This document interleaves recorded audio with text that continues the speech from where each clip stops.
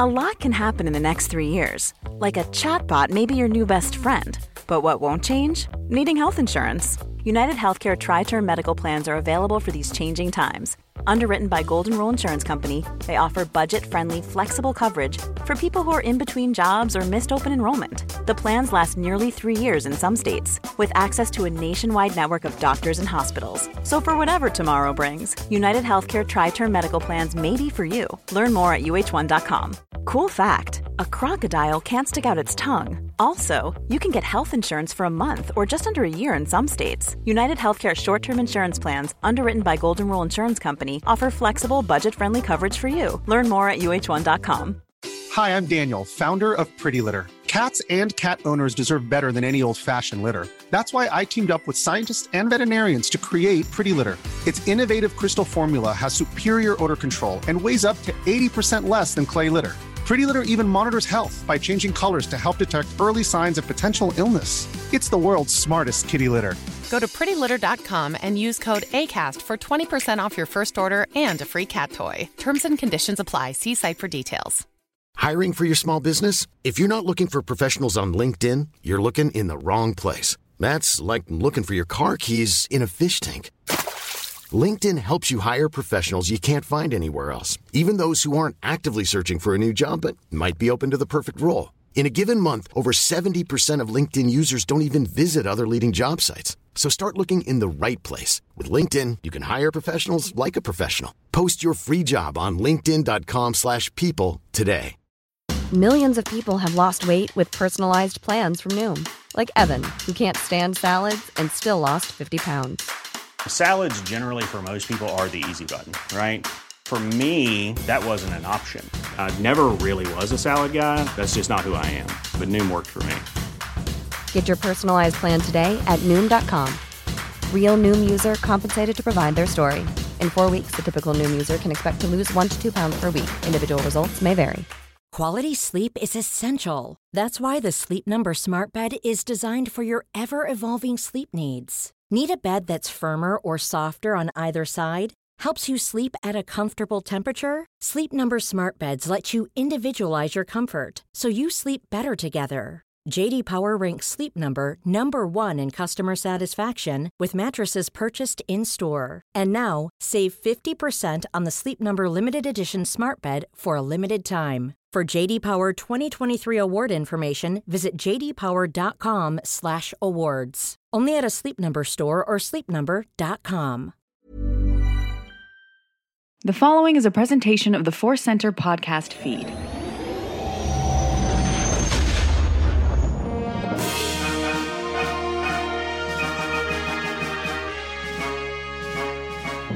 From the center of the galaxy, this is the Force Center podcast feed, and this episode is one of our deep dives, our Bacta tanks of talk, maybe a Bacta swimming pool for the backyard during this hot summer. I'm excited to slosh around in the pool of fun as we discuss lightsaber fights. I'm Joseph Scribshaw. I'm Ken Knapsack. This has been so fun, and we're only about to begin our second episode, but even just watching the lightsaber fights a little closer. And I think, Joseph, we want to thank all the fans who've been really excited about the series, and a lot of people tuning in and responding. I think these fights just go straight to our Star Wars kid heart. These lightsaber fights are everything to Star Wars in a lot of ways. So, the first time you see a laser sword ignite, we're tapping into that. They really do ignite for me, and I'm sure so many fans, like the original love of this weird space fantasy franchise. And then also it's so fun to look at them for the depth, the thrill, and the depth. Brian Ward made the wonderful art that we're using for these shows. And I looked at that art and was like, this looks really exciting. I'd like to talk about that. Oh, yeah, that's what the art exists for. So excited to get talking about lightsabers. But before we get into it, we want to let you know that today's podcast is brought to you by Audible. Get a free audiobook download and a 30-day free trial at audibletrial.com/forcecenter. Over 180,000 titles to choose from for your iPhone, Android, Kindle, or MP3 player. This episode, we are recommending the new book, Shadow of the Sith. I have not been able to get into this yet. I have been looking at the cover, that beautiful picture of Luke Skywalker and Lando Calrissian, and getting excited to dive in. You have cracked this one open, Ken, haven't you? Yeah, I'm still about halfway through just because life got busy. And we know at Force Center, we're going to read these at a different pace and other channels. Alex Damon read his 3 years ago. Book deal that hadn't been signed with Adam Christopher. No, we joke about that, of course, but we love taking our time, and life just kind of dictates that. But I've been like about halfway through, but there's some things, especially early on, where I'm just like, I can't wait till Joseph reads this to discuss it. But I'm not even, and I feel even that's kind of, not a spoiler, but even that's kind of dangling something over your head. Like that's unfair, but it's been great so far. And it seems like, Adam Christopher's just out and about, doing the book press for it, but him, like Mike Chen before, E.K. Johnston before, just people who just really love Star Wars and are moved by it. And I love when authors get the chance to just really throw their love into the page, and it's there. And we can't wait to discuss it. So out there listening, you get your audiobook and catch up with us. Excellent. I can't wait to get into it. And if you want to give it a listen, you can download a free audiobook today by going to audibletrial.com/4center. One more time, that's audibletrial.com/4center for a free audiobook. All right, we are going to dive into the magic of lightsaber fights, part 2. We are trying to divide up this series so that we have enough elbow room to talk about all these big fights without rushing through them too much. Last episode, our first episode, we talked kind of overview about the magic of lightsaber fights, the thrill of them, and the core themes of Star Wars. But then we also did a little bit of a deep dive into the original lightsaber fight for the big screen, the conflict between Kenobi and Vader in A New Hope. The one that started it all is also now the most recent lightsaber fight on our mind as well from the Obi-Wan Kenobi television show. But we are going to continue our journey this episode. We're going to discuss the big lightsaber fights of Empire Strikes Back and Return of the Jedi.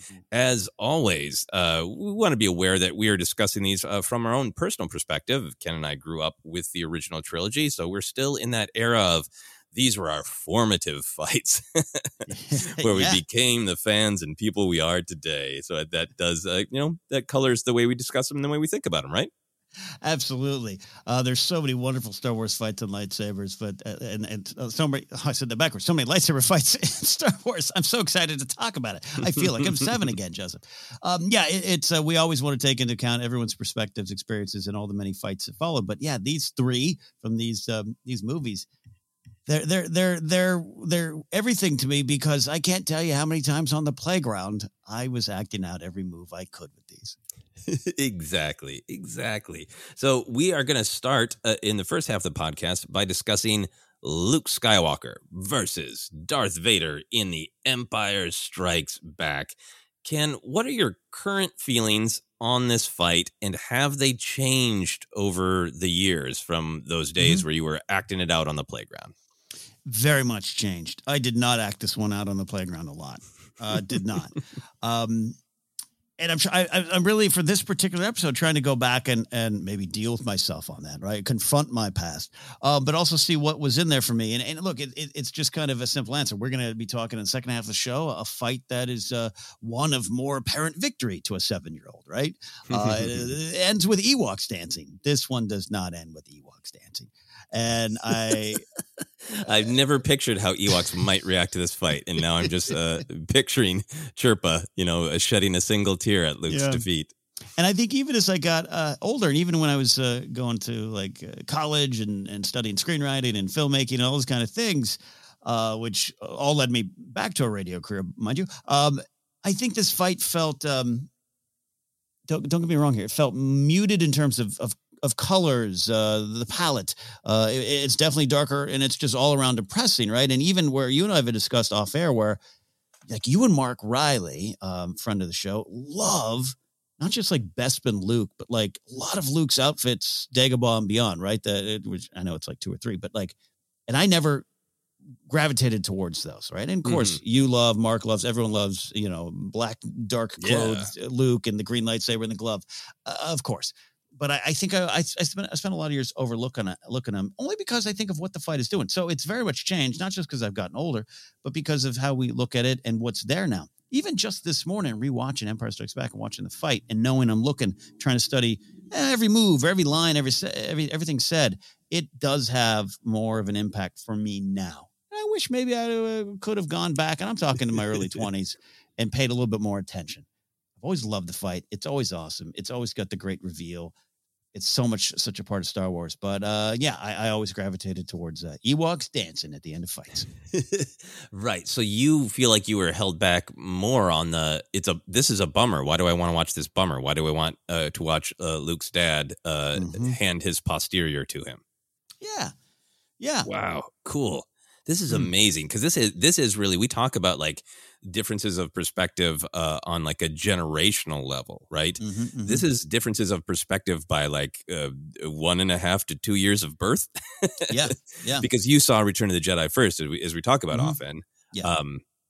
I have, dreamlike memories of seeing A New Hope, but I have clear memories of seeing Empire Strikes Back. I saw it on my birthday on August 17th, and I got to see it again on my brother's birthday on November 2nd. And in between, my entire life was action figures and trading cards and storybooks. And the Empire Strikes Back seeped into my very being. And then I was cognizant in between Empire and Return of the Jedi to think about how would Return of the Jedi build on Empire Strikes Back. And that difference of perspective, I think, I'm sure there's more to it than that, but that's where I start with. I think we're flipped on this I have always loved the Empire fight. In the Return of the Jedi fight, there's a ton that I love about the story, about the meaning, but the actual fight, the thrill, the clashing of blades, it's taken me a little while to go like, all right, that's cool. We'll talk more about the Return of the Jedi battle, but there's definitely that tension going on between the different fights and our different expectations based on, age and what order you see them in. And I think that's the way it might always be, right? I mean, the way it kind of works. But it's interesting. It is spoiler for the second half of the show. Wait till we get to thrills and does things stand up, and how I looked at the Jedi fight a little different this time than I think I have in the past. Nothing takes away my love of it, absolutely. But yeah, there's something about this fight that rings. I don't know, it just rings a little different now than it did in the past couple of years. Yeah. No, that makes perfect sense. So trying to focus back in on the old Bespin fight here. Look, I will be thoughtful and analytical, but this is also a podcast where we share our truths and our pure beating hearts as Star Wars. I love this. I have a massive bias. It is the lightsaber fight for me. I'm not arguing that it should be for everyone, or it is. It is for me. It is the foundation. It is the template. It is a mix of such cool action beats, just like actual interesting, awesome things with lightsabers and with the Force and this unique kind of combat that can happen in Star Wars. The New Hope was like the little like, let's kind of peek through the curtain a little bit about what this could be, and then the curtain is blown away and there's majesty behind it. It's this lightsaber fight. Absolutely cool thrill. And then one of the most impactful stories within a lightsaber fight, right? One of the most famous moments in cinema is a result of this lightsaber fight. So the emotional stakes are so high, as well as the cool moves. And then the other thing about it that I think kind of created a bias for me is like lightsaber fights should travel and they should travel across unique scenery that is that emotionally evokes what is going on in the fight. These are not words that I used as a child, but I realized that is part of what was seeping in and speaking to me. So I start from a place of loving it. I've never stopped loving it. And it feels like almost every year this fight, along with many other parts of Star Wars, gets, so much richer. Vader's line of "release your anger, only your hatred can destroy me," which is, a line I've always liked, but a line I lost a trivia contest on. But it pops when I have so much more respect for the fact that that's Vader's perspective, that only hatred can destroy him. And in the truth, it is Luke's mercy that is what helps Anakin conquer Vader. And then to have such a news story like the Obi-Wan Kenobi television show make that line even richer when you have that flashback of young Anakin saying mercy doesn't defeat anyone, and he kind of hasn't changed, and he's wrong both times. It all evolves. Big evolution that I want to talk about right at the top, because I think it will play out throughout our discussion this episode, of growing up with these movies we projected onto Luke. I know you projected on to Han a little bit more, but that was the current generation of heroes, and Vader's the bad guy, right? And it's been true since the prequels, but even more as there's more Vader storytelling. It's so different to watch this, and I'm watching it from Luke's perspective and from Vader's. Yes. And when I watched it this morning, I've had, years and years and years of I watch it feeling Luke's shock and pain and denial. And this time I'm watching it going like, oh, how does this feel for Anakin Vader to finally say it?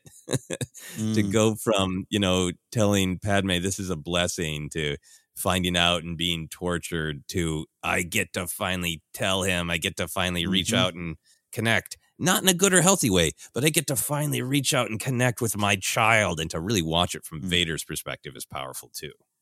That is an amazing point. And I think I've been feeling that more and more as the Star Wars story has expanded in this modern era, including especially the Kenobi series, man. Kenobi series is another podcast for us to discuss things on, but it has just brought new energy for me, an old dog, watching the same old movies again. It's brought new energy to those 3 films for me. And a lot of it is what you're talking about here. I think more than ever now, I cannot, again, you're not seeing things from his side, but you are definitely experiencing it with the journey both combatants are going through versus, you're right, he was scary, cape-wearing guy that I kind of secretly loved, right? Vader, all the Vader toys. But it's a different feel now. And I'm finding myself even more rewarded for digging in on that.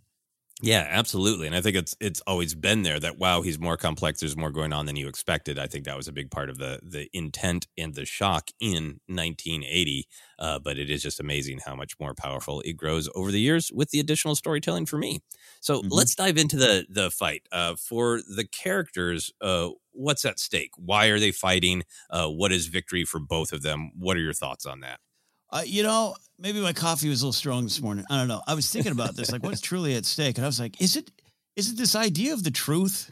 And what truth do you want to believe? What truth do you want to face? And what steps do you want to take with all that in mind, the truth in mind? And I think and you kind of touched upon it. I think it's really important. It's a big moment that Vader is acknowledging him as his son. And that's dangerously close to saying, yep, my name is Anakin and I'm a person. Like it's crazy to kind of factor that in now. And how it's just, I don't know, the action of choice is also at stakes, particularly for Luke. Once this is kind of presented with him Vader's selling the old lie, you can't do anything but join me or die. Like that's your options. Sorry, there you go. And so in the end, it's like they're both facing themselves here in this battle for me. That's where I start. Yeah, no, absolutely. I do really think that it is truth that's at stake. The thing that I have come to really appreciate as an adult is that this is a total misunderstanding from Luke of what the fight is about. Often in fights, the characters have different perspectives. I think we talked about that in A New Hope, where Kenobi's going into it with the really like, I just want to keep him busy. I can't lose because I'm ready to move on and become one with the Force. And Vader's just on his, he's on his old business of I'm going to prove I'm the master. But here is even richer, I think, because Luke is got this almost great meta perspective. Like Star Wars comes out in 1977 and it's a breath of fresh air. The good guys are mostly wearing white. The bad guys are dark, or the militaristic stormtrooper. And you even got stars like Alec Guinness coming out going like, it's a simple story of good versus evil. We've had years of moral complexity in cinema and all that. And it's almost like Luke is like, yep, it is. I'm the good guy. He's the bad guy. I need to stop the bad guy. And it's a misunderstanding of what the truth is, but it's also a misunderstanding of what a Jedi is, right? And it's, I think it's really powerful that for Luke, his story is just beat the bad guy, win the war, avenge his father, avenge Kenobi, free his friends, and prove himself. Prove what he said to Yoda. I'm not afraid. He thinks that's all it is just don't be afraid. And then I think for Vader, he knows the truth. He knows the nuances. And I think for him, it's all about capturing his son. And that's his stated goal. But I think what he gets to kind of hide and fold into that is the longer he can keep his son alive, there's that possibility of connection, and he's lying to himself about it, right? He's like, no, the dark side is stronger. I believe that. I'm going to capture him and I'm going to bring him to the Emperor, or I'm going to talk him into overthrowing the Emperor. But either way, for Vader, it's like, I beat him, which I know I'm going to do. I beat him, but I beat him in a way that keeps him alive. Either he joins me and we do the whole rule of two thing, and I get rid of Palpatine, or I bring him to Palpatine and he lives a little bit longer. Yeah. Oh man, sorry. I got nerd chill. I got those nerd chills, and they're multiplying. It's electrifying. Look, going to the idea of victory for Luke, I put like quotation marks around confronting Vader, right? Killing him perhaps in the name of rescuing his friends and saving the day. And he wants to be a hero. This is what great warriors do. So I'm like, Luke doesn't understand what victory is here. He just doesn't. And that, again, goes to the wonderful conversations and lessons that he wasn't quite listening to on Dagobah. Well, he'll get there. So that's a fascinating thing. But the Vader thing, that is one of my favorite Star Wars what ifs. Yeah. Of this idea of like, his goal, bring him in. And I think clearly a lot going on in his head, but it's still, I think he's still like, again, his line, all too easy. This is what he wants. Freeze him, load the prize up, get on the ship and go. But does he go directly back to the Emperor? Does he do that? I don't think. In my headcanon is nope. He takes him, thaws him out. Here's a cup of calf. Sit down. I got some things to tell you. I got to tell this kid the truth. Like you said, he knows it. He's confronting it. Vader is acknowledging it to himself. The plan's been hatched. So I get really excited by that idea of what we will never see of, him running off to go, here's the plan, because I think his victory condition was get him away from all this and turn him. I just think to what end? And then if he has to kill him, he has to kill him. His obsession has moved from Kenobi to Luke, and this is the big push forward. I really love that part of the fight. Yeah, no, I love this what if. I can see that in my mind of Luke in carbonite in some horrible pose, and Vader just staring, and then he lifts his finger, and Luke starts to melt. Yeah, and he gives him the old talk. It's not a gender reveal party; it's a parental reveal party that he wants to throw for Luke. Yeah, and I think it's fascinating for this fascinating dynamic, because Luke has, like I was saying, this black and white. I am the good guy, he is the bad guy. I will defeat my fear and I will beat him, and everything will be great. I'll be a great warrior. There'll be a parade. And for Vader, it is he knows more, but I think he's still lying to himself. I think he wants to keep Luke alive, but he can only do it in this way of like, I'm not Anakin. I'm not admitting to connection. My son is a tool to overthrow Palpatine, and keep moving with the dark side. Yeah, and I now often wonder, it's like I can't help but see Anakin's face. Like I said, I can't help but see Hayden back there. Of just some of those moments where he's looking at him, and just the war going on inside him. Yeah, absolutely there. But I think you're right. I think on the surface it's cut and dry. Yep. Got this plan. It's all good. It's a tool. I love what you're saying about Luke being this tool to him. Yeah, absolutely. And I think we'll talk more about this when we talk about the sort of lightsaber fighting style and all that. But on the kind of what does it mean, what's at stake, what is victory for them theme, I was really struck trying to see this fight with fresh eyes after all these years. Part of it's just the lightsaber choreography and the style of sword fighting that they were using. But there's a lot in this fight where Luke is really fighting like his dad, right? These are big, heavy, aggressive swings. The goals at a lot of points in the fight looks like it's just about battering your opponent's defenses. Like some of the strikes are like, yeah, that's a strike at a limb or a head. But sometimes it's just like, I'm bashing away your defenses and knocking you down. That it is really this aggressive type. Luke's fighting like the way Anakin is fighting Obi-Wan in their sparring match, I really agree with that. And looking at Vader kind of starting the fight more like one-handed, I got this kind of vibe that switches up a little bit of a lot of it. Yeah. And focusing on Luke, pushing the boundaries of aggression, pushing the boundaries of anger, but also just to fight that fear. And this is the way to do it. And yeah, I really like that analysis connecting. It's almost like Anakin's in there going, all right, I got you. You got a little me in me, in you. Like, it's good. All right, yeah. Cool. It really is. What you got, son? Oh, Yeah. okay, all Okay. right. Impressive. But I think it really it boils into Luke is looking at it in this he's looking at this battle in an aggressive way, thinking that is heroic, right? Right. And I think underneath there is this buried danger that he is dancing with vengeance, right? Because this is the guy who killed his dad. This is the guy who killed Kenobi. This is the guy who tortured Leia and tortured Han, and has put everything that he has suffered, he and his friends have suffered in the rebellion. This is the guy who killed Biggs, right? That Luke thinks, I am the good guy defeating the bad guy, but he is dancing with vengeance. When Luke is beaten and Vader says, "Don't let yourself be destroyed," as Obi-Wan did, I've always liked that look on his face and that kind of furious battering back. And it really struck me this time of like, Luke's he is dancing with. Is he doing this for vengeance? Yeah, and again, conflating the two, right? This is what a hero would do. This is why I'm running off, and how dare those friends of mine on that swamp planet tell me no? Yeah.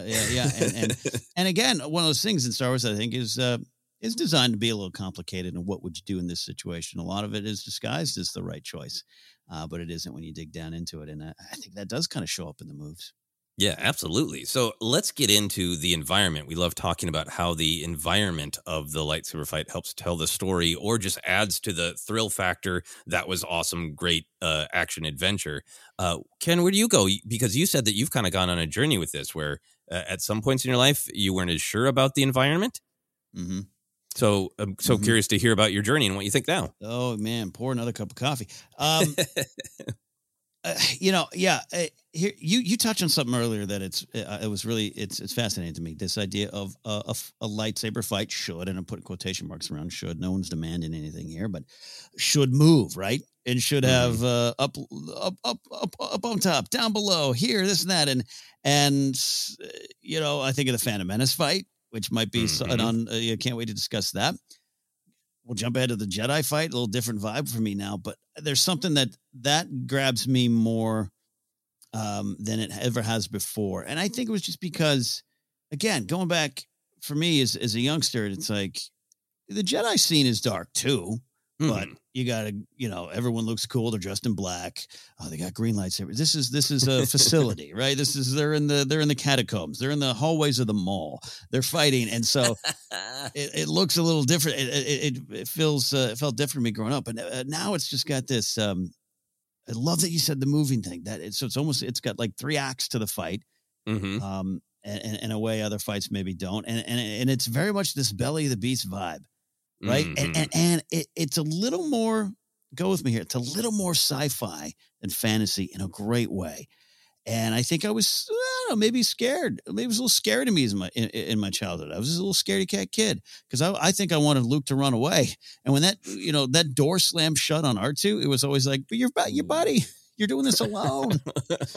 Which is the point, because I think that this entire environment adds to this feeling of isolation, of Luke truly being alone, truly trapped. Leia's yelling, "It's a trap! It's a trap!"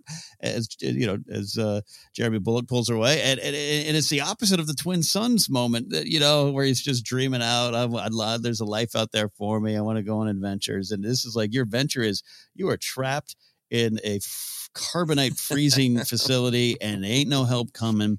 And I think that was it's so effective, but might have as a kid, I just didn't want to deal with the monster in the shadows.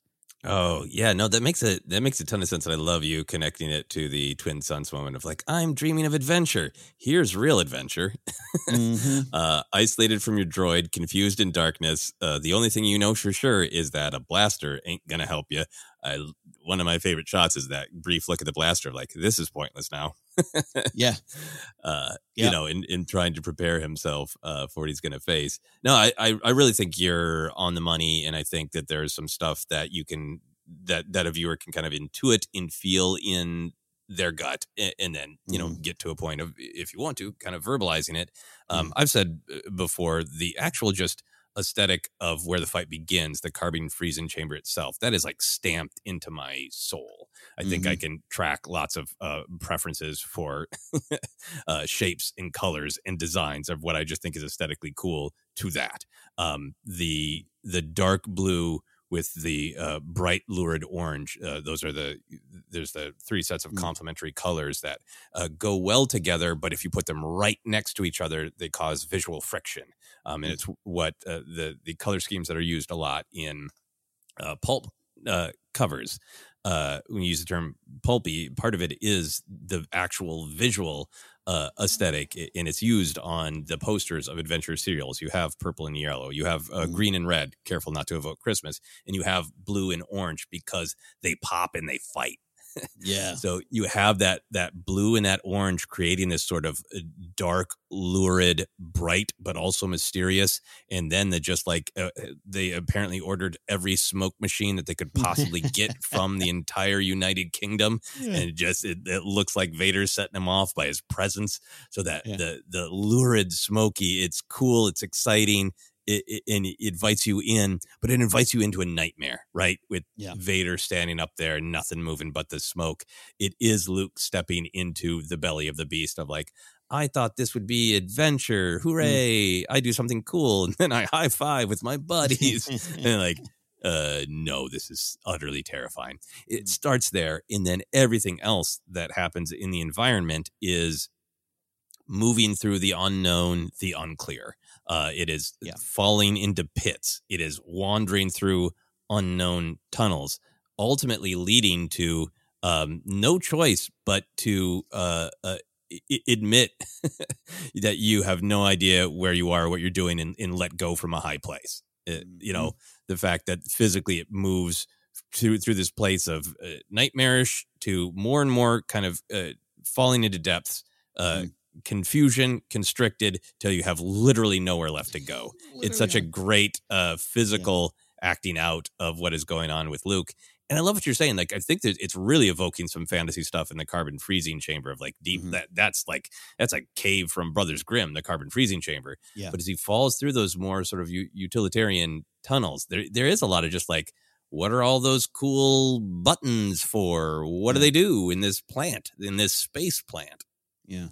Yeah, and look, and this is probably one of the best times to shout out anyone who had a hand in designing this from stages, the look of it. Even again, going to Luke's outfit, we can do a whole episode on the meaning of Luke's outfit.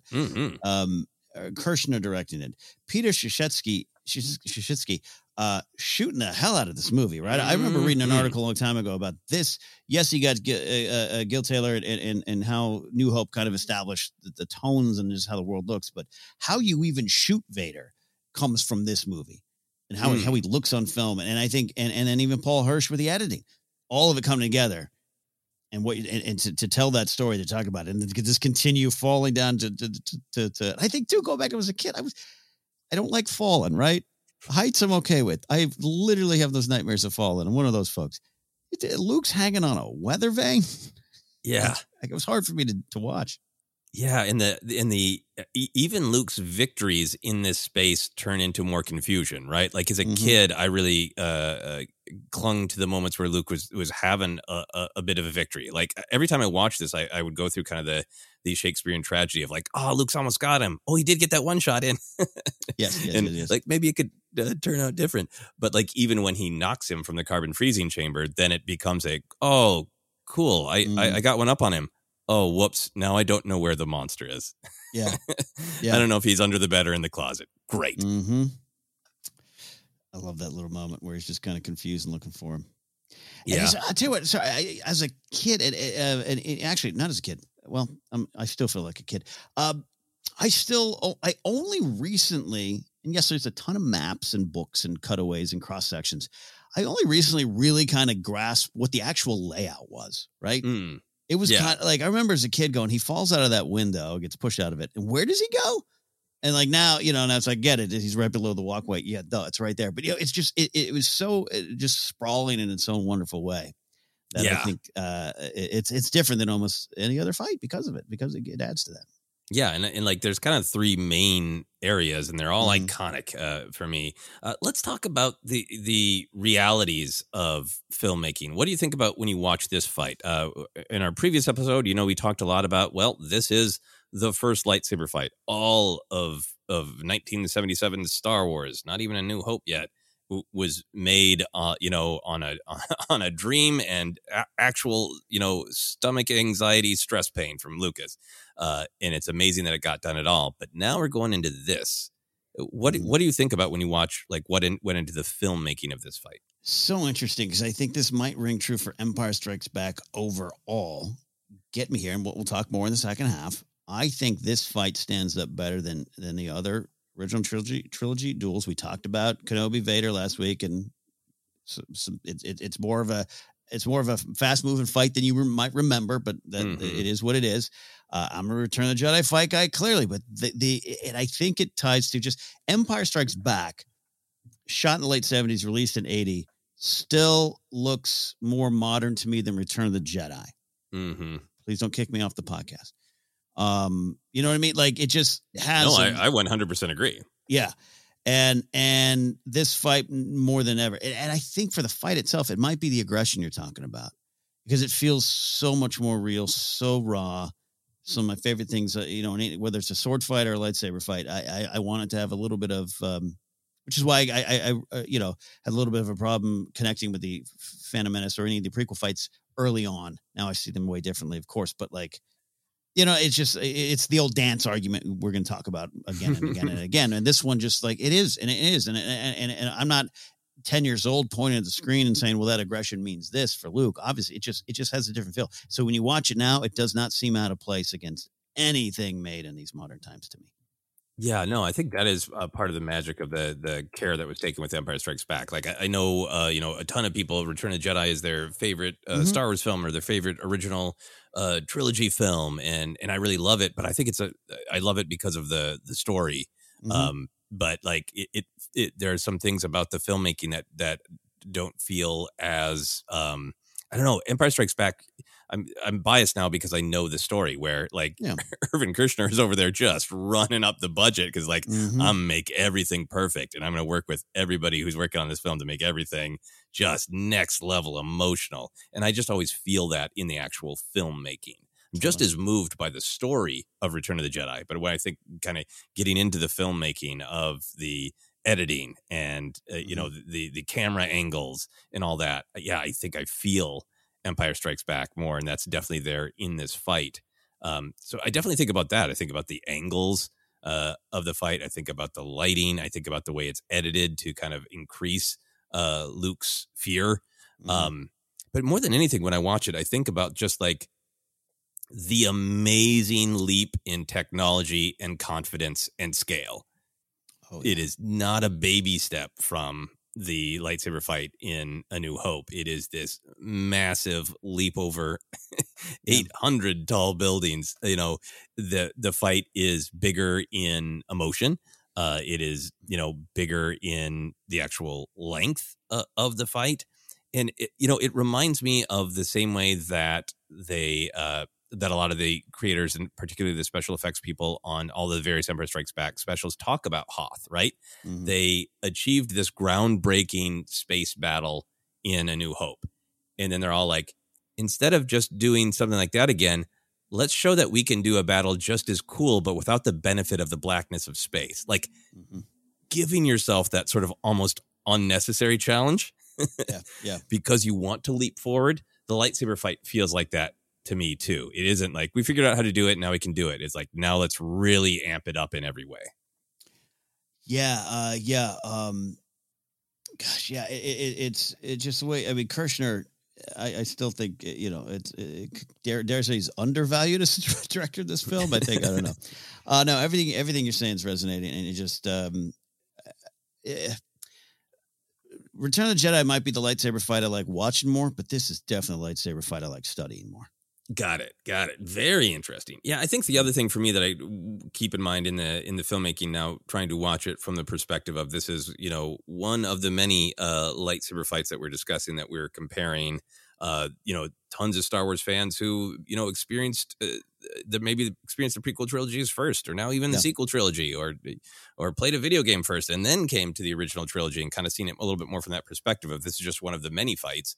One of the things I think about in the filmmaking is just being fascinated that there is a very different philosophy throughout the original trilogy that's really felt here about the style of lightsaber fighting. That there are definitely moments where Vader or Luke wield the blade with one hand, but there is this whole philosophy that these are like, two-handed heavy long swords, in that there's a lot more weight to the blades and a lot more weight to the style, in that there is no intent to be flying and flipping with the speed that is happening in the prequels.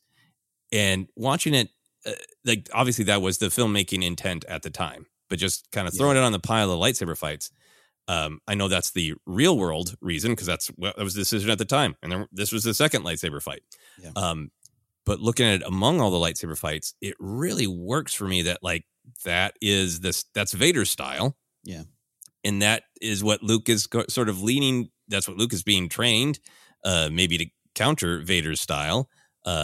But there's just that connection between them of, like, there are moments where this lightsaber fight is fast and there are little glancing blows and feints, but a lot of it is just that ramming one another's defenses, and it really draws out that this is an aggressive fight. And I think it adds to what you're talking about of it really feels like at any moment somebody could lose a limb. Yeah. No, by the way, as a kid, man, wasn't it the coolest thing? Vader held it one-handed. That meant something, right? Like that was like me and my friend Johnny on the playground. Like, Vader's so strong, he held it one-handed. That was big. But I want to talk about the realities of filmmaking too. Just talk about that leap from New Hope to this. Like this is almost the Star Destroyer flying over the top of your head moment for lightsaber fights. Mm-hmm.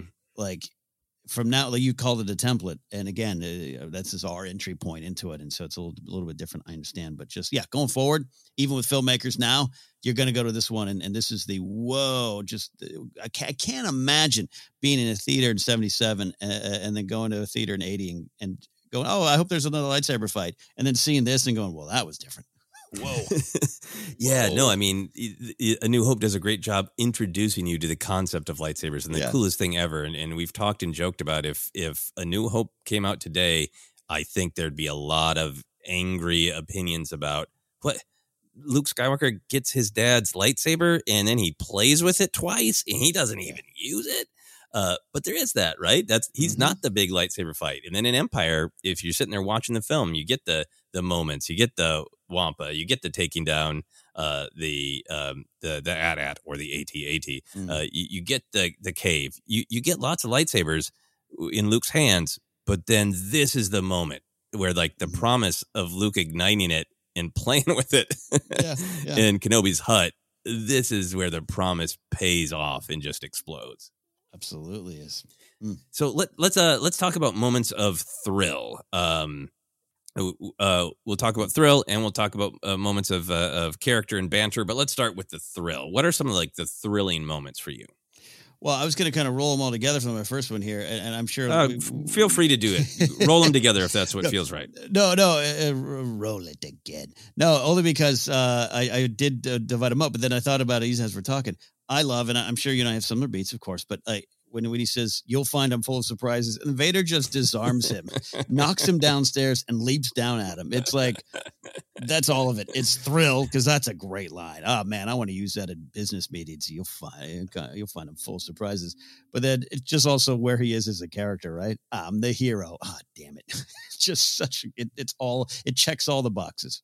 Yeah, and it's funny, and a different version of this could have been full on comedy, right? Where, like, it's almost like Vader's letting him finish his sentence, but it absolutely could have been, you'll find I'm full of whoop. Yep.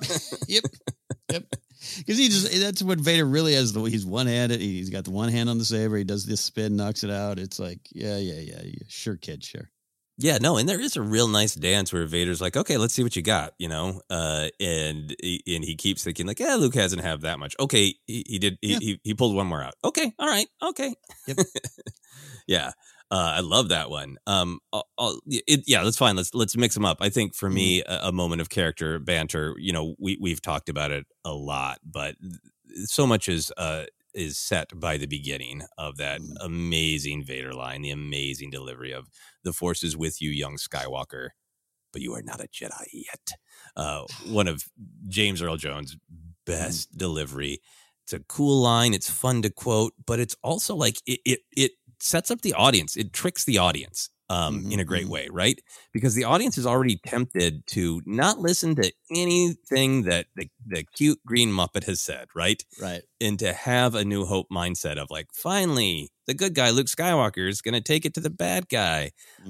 And this encourages you to root for Luke, where the bad guy is like, yeah, you got power, but it's not enough. And you want to be like, it is. Take it to him, Luke. Take it to him. So it's a cool line, but it's also like this great manipulation of the audience's expectations of what this fight is about. It's also maybe a top 5 shot in Star Wars. Oh, for sure. Just that ominous shadow. Once Luke gets up there and it's just the shadow of the two of them and it's held, like that's the kind of brilliance that Kershner brought, I think, that it holds the shot long enough to invite you to think about, this is a meaningful battle. This is the showdown between these two figures, one good, one evil. Here we go. This is iconic. Absolutely. No, that is perhaps the moment. And you're right, at James Earl Jones and at a lifetime of wonderful line deliveries, that might be the best for me too. Yeah. Absolutely. He didn't have to go so hard, but he did. What are some other moments of thrill, character, or combined? It's the 1-2 punch of Luke's leap out of the chamber and Vader's most impressive. I mean, is that one of the most quoted lines in Star Wars? Yes, and it should be. It has so many uses. But also it is a thrill. It is a little, especially all the things you're talking about. It's you pick up right away. This isn't going as planned for old Luke. And he leaps. He gets out of it. He's not trapped all too easy. Nope. He's not going to do it. And even like I said, Vader's like, all right. I see what you got. So I've just always loved that moment. Yeah, no, that one is absolutely great. And yeah, Anakin even says it in the Clone Wars, right? To really connect it. I have had friends say it to me while playing video games. The most impressive, vice versa. It's a classic for a reason. This is, for me, just a big thrill. Just like one of the things that made me think this fight was the coolest, even as I was getting older and rewatching the movie again and again on VHS and then DVD and then Blu-ray and then streaming. It's always just going to be one of the thrill moments, the cool moments, is when Luke escapes the carbon freezing chamber. Vader slashes at him. He does the cool move of blowing the steam into Vader's face and calling the saber back to his hand. Like, that was the playground moment for me. That was like, it would be so cool to have the Force. Right? And every time I watch it, it'd be like, I know how this fight ends, but look, Luke's got some stuff going for him. That was a clever move. I love Vader's little yell of surprise. He really got him with that smoke, And then on top of that, buying the time to get the blade back in his hand just in time to meet Vader's blade. So just cool. It's why you run to the playground to claim the playground equipment that you can best reenact this on. All right. We got to I need a tube and a stick. Yeah. So I can act out this beat. So that's one of my just favorite thrilling moments, thrilling beats in the fight. How about you? What are some other moments? I call this maybe a character moment, and it's something that's only grown in time. And I'm gonna say it again. Like after watching Kenobi and seeing a little bit more of Anakin's face as played by Hayden in that moment, and let's not overlook the Rebels moment with Ahsoka too. Don't want to do that. There's this beat on Vader's face, which is the mask.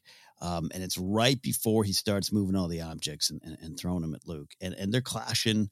They're down below. Luke's taking his shots. And there's just this shot. Just linger on it. It's a second. But Vader's kind of holding his saber there. And that's when things start flying. And I'm mesmerized by what's going on in that mind right there. And then of just like I keep telling you don't understand the full power of this. I keep telling you don't know what fight you're in. You keep thinking you're going to win. You keep thinking you're a hero. You don't even know half of what I can do. You don't even know what's out there in the galaxy yet. You farm boy. It's just, but also, I don't know. I just love, if you just watch it, you just see it. It is just this shot on hell's coming and I'm coming with it. I'm really glad that you brought that up. I love the moment where he lowers his blade. Like that moment, that's the same Vader who is like, I am gonna beat Reva without even igniting my own blade. I'll just use hers against hers, you know, and I'll even give her half of it back to try again. Yeah. Like that's the Vader where it's like, okay, I have taken the measure and now I know what I'm up against. And now I need to show this kid what's what. Yeah. And I like that Vader keeps being cocky of like, oh, you're full of surprises. Now I just knocked you down. Now I knock you into the carbon freezing. And so he's, hey, you legitimately knocked me into this over the pit here. And like, okay, you have some skills, but I just want you to settle down because this fight for me isn't about, I'm not going to cut your head off. I need you to settle down so I can speak with you, son. Yeah. But in a horribly cruel way. That's to me what it is showing the power. It is showing the mastery, but it's also just like tenderizing him. So he'll sit down and shut up and stop fighting. So he'll listen to what Vader really wants to do, which is tell him the truth. Right. Yep. And I absolutely, love the lowering the blade and you don't even get it. And all of the boxes flying at him. And, you know, people make jokes about it with the GIF now of like Jedi reflexes where he misses the box. And I think it's making a generalized joke, but like, yeah, that's the whole point that he does not have the power. That's the whole point. It's the final big one on my list. That one big swing and a miss. It's like kind of, there's a lot of them, but there's like the final big one, which is, it's like my little league career in one swing of that lightsaber. That's how it went for me. But it is exactly that, right? It's based on everything we've said, based on everything Luke has told us and himself. It is such like this weapon it's nothing. This is where you are. I loved it as a kid. There's a little bit of humor with it. You know, could be a great gift if you want to use it. Totally. And we're here for that, but we're here for the point. And it's such a low point, right? It's a painful, because it's not even a saber. It's like a box. Some Ugnaughts lunchbox got tossed at you. And this is where you are. Yeah, and he has to know, like, Vader's just standing there watching, you know, while I miss boxes, which kind of leads to one of my other favorite moments, that cut where Luke is in the tunnel. Often when I walk down hallways, I do the great Mark Hamill look. He does the same inquisitive but also scared kind of look that he does as he walks down halls in the Death Star. It's here too, but it's more scared. It is to me the patented Luke Skywalker, cocked head slightly advanced. This is how you proceed down a hallway. But in particular when Luke walks into that tunnel and Vader just swoops in like a shadow from hell, right? Yes. And Vader's advancing angry, and it is they like, okay, we've played, now I just need you to settle down. I was going to ask you about that. I'm glad you brought that. I was going to ask you about this. This goes into what you think, interpret, headcanon, whatever you want to say. In that particular moment, do you have any part of your brain that thinks Vader's like, F this, I'm chopping him in two? No, I think it really is like there is a surprising amount of fight in him, and I need him to stop because this is not what the fight is for me. And I think it's so different. Like compare like just Vader's body language from the beginning, right, where he's like testing him. When he swoops down on him in that hallway, he drives the fight. He backs Luke up to where there's nowhere else to go. Then Luke still won't give up. Gives him the tap on the shoulder that I know we both like, and that's where they're like, all right then. I'm taking this away from you so we can talk because that's what I'm here for, you know? Yeah. That's my total headcanon, you know? Yeah, no, I love it. No, it's great. No, I love it. Yeah. That's why I love so many things about this fight is just we keep going back to the word aggression, but it's palpable. You feel it. Yeah. And do you want to talk anything about the famous moment, the famous interchange, no, I am your father, no, that's impossible, Luke's resolution? What are your thoughts on that? Here's my thought on it. It's just so part of part of our pop culture world, right? It's perhaps one of the biggest things. It's not just a Simpsons joke; it's all of our jokes. I don't want to say overlook it. I don't spend a lot of time with it anymore because it's all just building to the more interesting things are there. Once we get the truth, it's a wonderful moment for Hamill as an actor. The history behind the moment is so well discovered. And you know what I mean? Where I'm like, I know, I get it. That's where we're going. It changes everything for them. Again, I think it's tremendously important to acknowledge that Vader's acknowledging anything public. It's like I finally said it, like you said up top. Like, yay! Even with Palpatine, I have to be kind of like, what? You Skywalker? What? And so I think it's a big moment Yeah, big moment. I feel maybe after all these years, I don't have any new insight to add to it. Got it. No, I think for me, the only things I'll add is that it has become richer since the prequels in the Rule of Two, and that's, I think deep down he wants connection with his son. That's why he's obsessed, but he can't really admit that to himself because that desire for connection is weakness. So he is folding that into what we now know is the Rule of Two of like, I'll get this new better apprentice and together we'll overthrow this guy.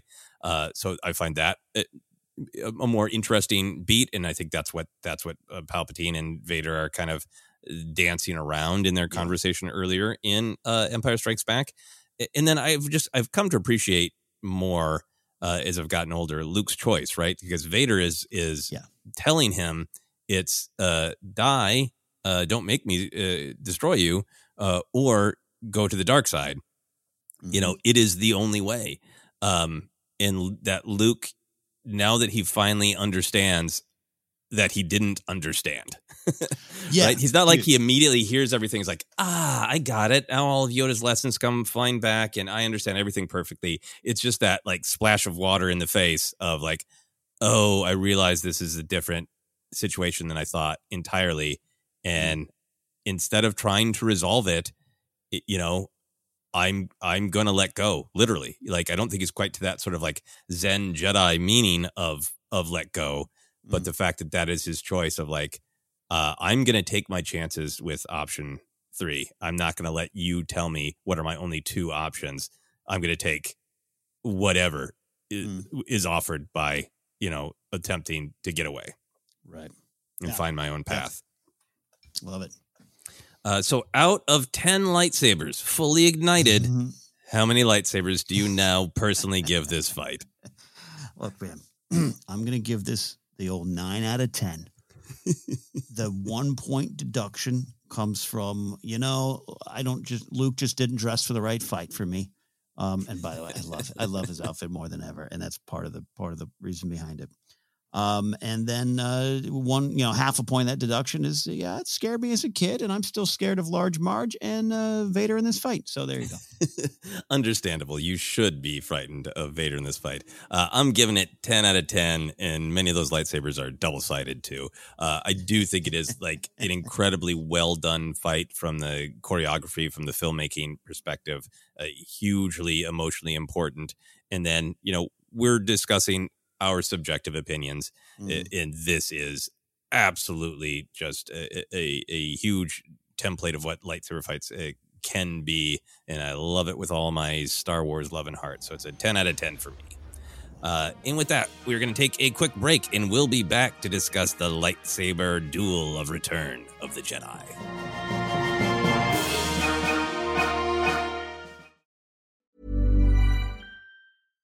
One size fits all seemed like a good idea for clothes. Nice dress. It's a t-shirt. Until you tried it on. Same goes for your healthcare. That's why United Healthcare offers a variety of flexible, budget-friendly coverage for medical, vision, dental, and more. So whether you're between jobs, coming off a parent's plan, or even missed open enrollment, you can find the plan that fits you best. Find out more about United Healthcare coverage at UH1.com. That's UH1.com. Ryan Reynolds here from Mint Mobile. With the price of just about everything going up during inflation, we thought we'd bring our prices down. So to help us, we brought in a reverse auctioneer, which is apparently a thing. Mint Mobile Unlimited Premium Wireless. How to get 30, 30, bit to get 30, bit to get 20, 20, 20, bit to get 20, 20, bit to get 15, 15, 15, 15, just $15 a month? Sold! Give it a try at mintmobile.com/switch. $45 up front for 3 months plus taxes and fees. Promo rate for new customers for limited time. Unlimited more than 40 gigabytes per month. Slows full terms at mintmobile.com. There's never been a faster or easier way to start your weight loss journey than with PlushCare.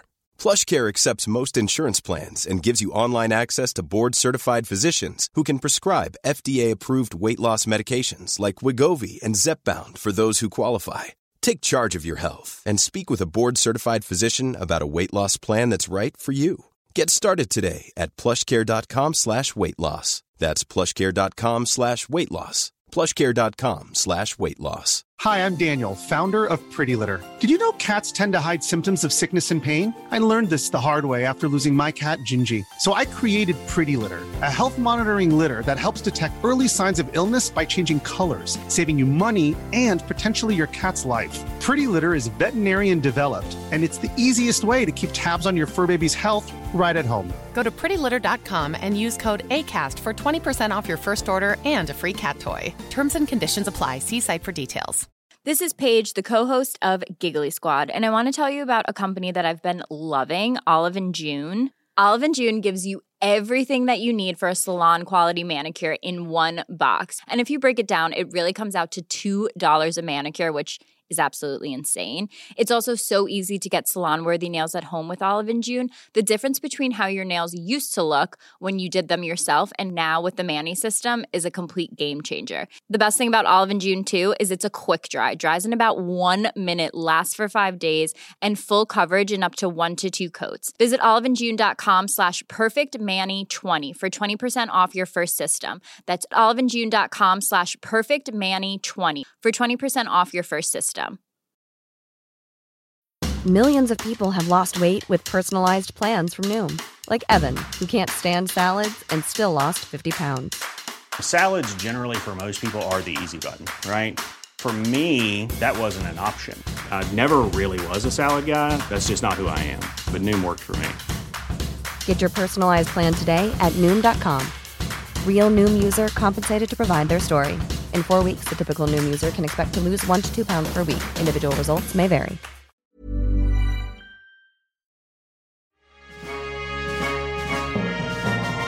And we are back as we discuss the magic of lightsaber fights. We just discussed the matchup between Vader and Luke Skywalker in Empire Strikes Back, which means we are now to the rematch in Return of the Jedi. Luke Skywalker versus Darth Vader versus the Emperor sitting there throwing shade, which is, I think, a part of what the fight is.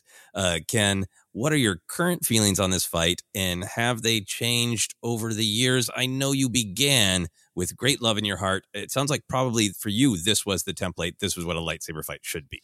Yeah, it definitely needs a stunt performer doing a leap up onto something, with a springboard. So what has changed? I'll start up there first. Is what is actually happening in the fight. And my understanding of that has definitely changed, and as it should, from 7 to now. But there's been a lot of changes along the way as you engage with it more, and as you engage with the Star Wars story more. I think all roads lead to this, which is why I still love the fight so much. So yeah, with a deeper understanding of what Luke is doing and what he's doing wrong specifically, and what he does right in the end, it all just matters more to me. And again, that was always there. Richard Marquand was always there. It was never not there, but it's just easy to grow up saying, see, Luke went to face the bad guys and we won. And look, Ewoks were dancing. It didn't happen in the last film. No Ugnaughts danced, no Wookiees danced, Ewoks danced here. And I think, therefore, this could be, it's not, I don't know. It's not, you know what I mean? It's not misinterpreted. And maybe some of it's just my own experience.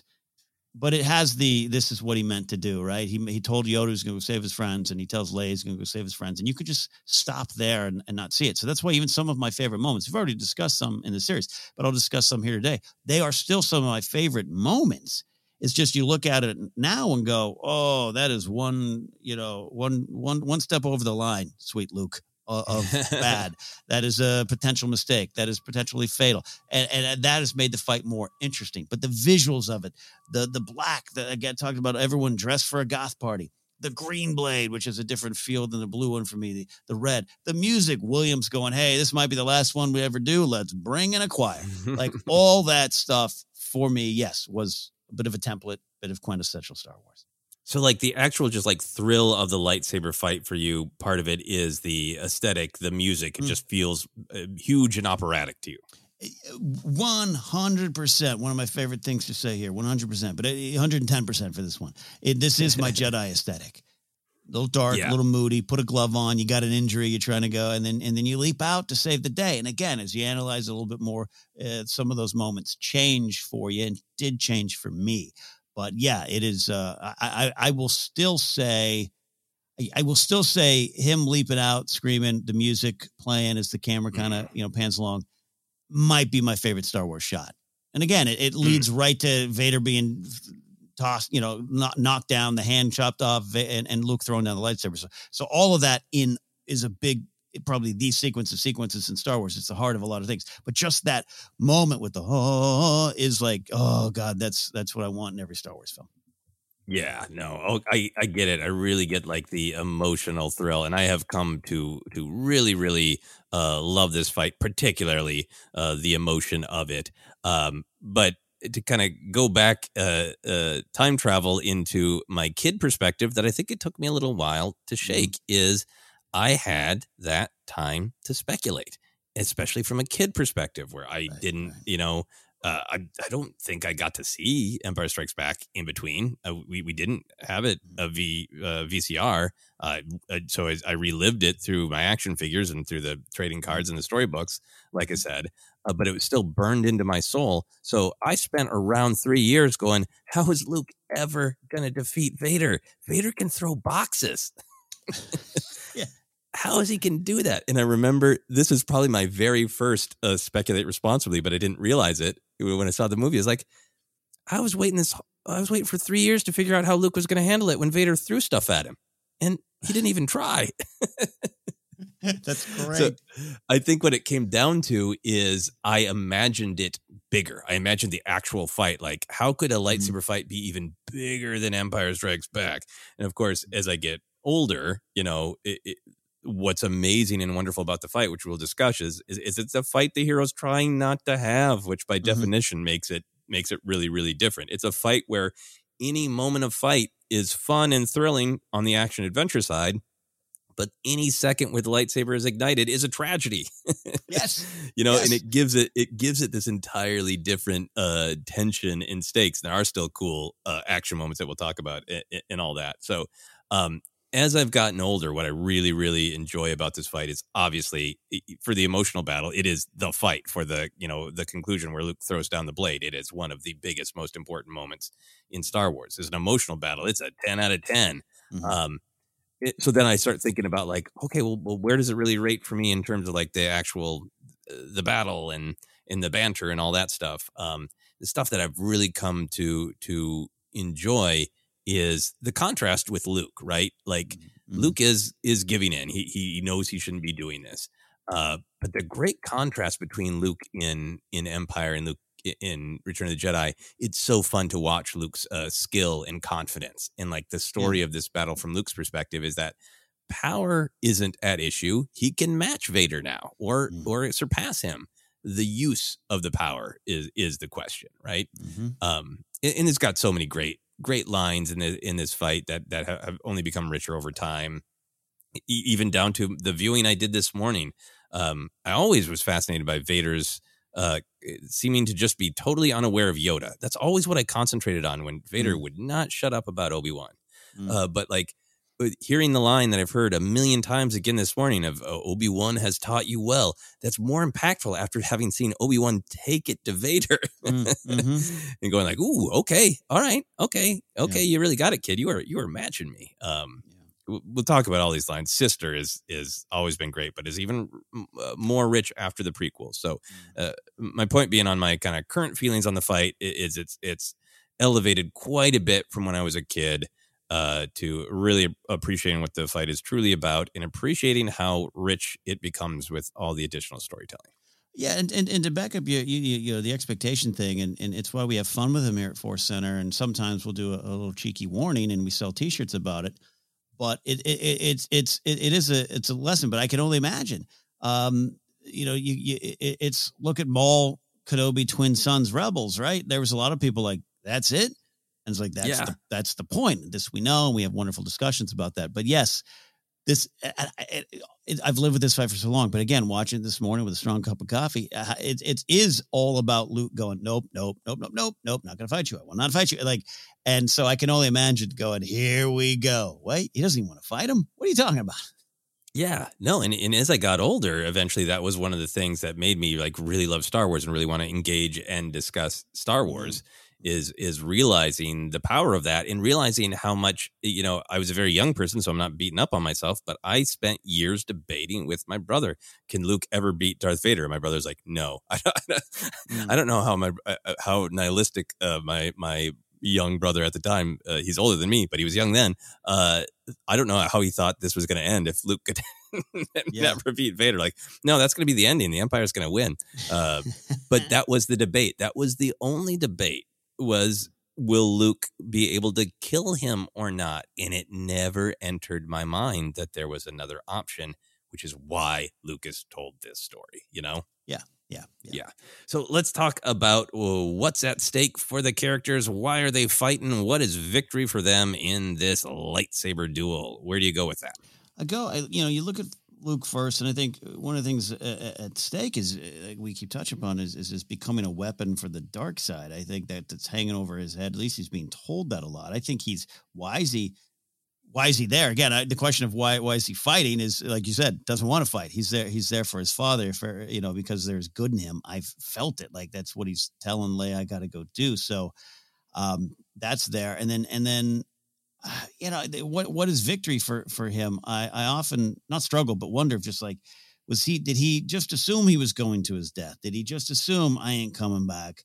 And and again, not saying that I hope I get hurt enough and my father changes his side. Like, I don't know if that details in his plan, but it's like he's entering in there to say, I've got to stay strong. I cannot give into the dark side. I cannot become a weapon for this, and hope that in doing, I got to look for hope, look for the Force to do something, and look for my father to something. Again, the details, I don't think he has a Post-it note of step one. I just think that's what at stake. Do not become a weapon for the Jedi. Hide your feelings. Bury your feelings, Luke. All that is what's in his mind for me as a starting point to the conversation.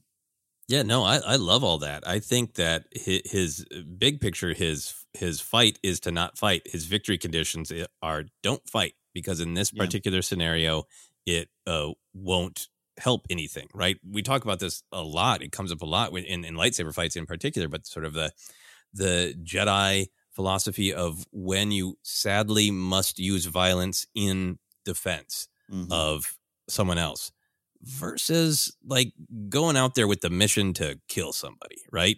Yeah. And I think Luke handed himself over to Vader because he believes that there's some good in him. He tries that on the hallway and doesn't think that his father is even going to hand him over to Palpatine. And his dad's like, nope, sorry. So I think by the time he walks into that throne room, I think he has two things going on. I think he has a willingness to die rather than fight. And I think he has exactly what Palpatine accuses him of. Well, not exactly. He has confidence in his friends. Yes. Palpatine thinks it's overconfidence. But I really think that there's some like Zen Jedi wisdom in him recognizing, a lot of people have said that, I'm so important because I have these Jedi powers. I have to face Vader. But I think there's a real, like, almost piece to him of like, this isn't all about me. Yes, I have powers and they can help people and I use them to rescue Han and that was important. But my friends have a plan. Yeah. And they're united and together and I believe in them and they're going to resolve this. And I don't need to, I don't need to. He even tells it, directly to Palpatine, like, soon you'll be dead. Right. And it's only when that is maybe not what's going to happen. When it seems his faith in his friends was misplaced, not in their ability, but in Palpatine pulling them into a trap. That's when his motivation, briefly turns to rage, to a fear of losing his friends, and in particular Leia. And this, what is now, very well documented, very well understood, briefly starts down the path that took his father. Hey, yeah, and I want to acknowledge too what you're saying of just this idea of a little bit of I don't know if it's a Kenobi New Hope energy of, you're right, I'm going up there. If I can keep you distracted enough, we all go, and that's the victory. Yeah, that's a big part of it too. I want to acknowledge that what he's carrying is, in his heart as he heads up there. Yeah, I think it's just, I think he just has a reading of the situation of, I am not needed for this. Yes. That my friends have it, and to know like when, and that's the Jedi thing, right? To know when you are truly needed, and to know when to let other people have their agency. You are not everything because of your powers, right? Sometimes your powers aren't the most important thing. And I kind of feel like that is where he's at. He's not trying to come up with a plan of like, only I can stop them. I need to leave this room with these two dead. Like my friends have a plan for it. It's a very important point about this whole thing, because go to that Leia conversation. We're gonna highlight, in our heads over time, it's Leia's vision of her mother, which, now it's this canon gap that we have to, have fun with and all that kind of stuff. There's the Han of it all, you and I, and you've been celebrating that moment of, I'm grumpy Han. What's my lady friend doing? Like, there's just a lot of great other things there, and the revelation of the sister. But yeah, that whole conversation, you're right. It is Luke going, don't worry. No, you're the power here, Leia. Yeah, you have your own power. He doesn't say, hey, maybe I can train you later on and blah, blah, blah. It's just like, it's not a little bit of don't worry about me, but a little bit of like, no, you guys, you're the fight. Leia, you're the fight. Han's the fight. Lando's the fight. That's what's there. And I like that. Again, it's a little bit of that Kenobi energy. It's somewhat of the same generation passing on the lessons in a way no, you step on ahead. That's more important. I've got to go do this because only I can, not in the sense of I'm going to go save the day. You're going to save the day. I'm the only one that can go distract them, I guess, why it's going on. Yeah. You've always been strong, right? It connects to Qui-Gon in Obi-Wan, going with Padme to Naboo and like, we'll give you advice, we'll back you, and we will defend you. But we are letting you chart your path and not inserting ourselves in it unnecessarily. And I feel like that's a part of like Luke's great growth and power and why he's so awesome in Return of the Jedi, because he is this centered Jedi, and that's what's being challenged. He walks on that station, centered, right? And Palpatine and Vader combine to break through to his and try to curdle his compassion into fear and anger, and they are briefly successful. Yeah, and remember, this is the same Luke that not too long from now will show up and take Grogu and say, "Good luck with all you got going on." Looks like you have a captured Imperial remnant and maybe some Mandalorian personal issues. Enjoy your day. Good day, sir. Yeah, good day. Yeah, and it's interesting to think if somebody's like, "Hey, can we have some help with this?" That he might be like, "All right." Let's talk about Vader's motivations, because I think this is one of the most fascinating Vader headspaces, right? We will absolutely talk about Vader's choice, Anakin's choice to throw Palpatine down the shaft. But when he's bringing Luke to Palpatine, what does Vader want? What does he think is going to happen? What is he okay with happening? And I think, trying to analyze from the Vader point of view, and we've got a lot of wonderful questions over the years of, hey, just watching this again, and what's his purpose here now? I think it is one of the underrated aspects of this fight in terms of how it grows on you and how you look at it differently. And you're only going to look at it even more different now that we've got season 1 of Kenobi. Oh, is there season 2? We'll find out. Here's where I start, Joseph. I look at this fight as Vader's last stand and Anakin's final fight. As going on in there, and as far as what's in his head, you and I did this Force Center scene by scene of the what we call kind of the hallway or balcony scene, whatever you want to say, with Luke turning himself into Vader, and how just sad all of that is from Vader. It is the ghost of Anakin saying, "It's too late for me." It goes from anger to all this stuff, and it's anyone wants to listen to the episode, it's out there. So I carry that into this fight where I just wonder how much of Vader is just like. Is feeling there is no end game for me. I cannot defeat the Emperor. Maybe he can, maybe I can, or maybe this is just, I always look at it as you don't understand the power of the dark side. The many different times Vader says that. One of the final ones to Luke is just this, like, you don't understand. I'm trapped and this is what I do. And so he's going up there not because it's his job, but just like, there's no other option. So therefore I wonder if just how much did he have in his mind of what he was going to do in that fight? Yeah, no, I love the way you're describing that, because even in Empire, you don't know the power of the dark side. Still feels like it's the only way to get what you want, Yeah. It still feels strong. But in Return of the Jedi, you don't know the power of the dark side. Feels like you don't know how strong the bars on my prison are. You know, it really does feel like, and I know the comic books, I haven't read all of them, but the comic books that set between Empire and Jedi, I think are doing some good work to show what I always kind of felt and assumed of Palpatine really breaking Vader down, right? Mm-hmm. And driving out anything that isn't just allegiance to the dark side. So it does feel like this resignation, but it's fun to think through. Like even in Empire, he's like, okay, I got him isolated and alone. Maybe his eyes will go yellow, and you're like, you're right. Let's, I will join you, you know? And I think Vader is doing what he is following the path of the dark side. He's following what he knows, right? And I think he is trying to serve the dark side, serve Palpatine. I think he wants to break Luke's spirit. I think he wants to turn Luke to the dark side. Mm-hmm. He knows fighting and fear are the path to the dark side, and he is committed. He is going to do that to Luke. That's clear from his actions, right? Mm-hmm.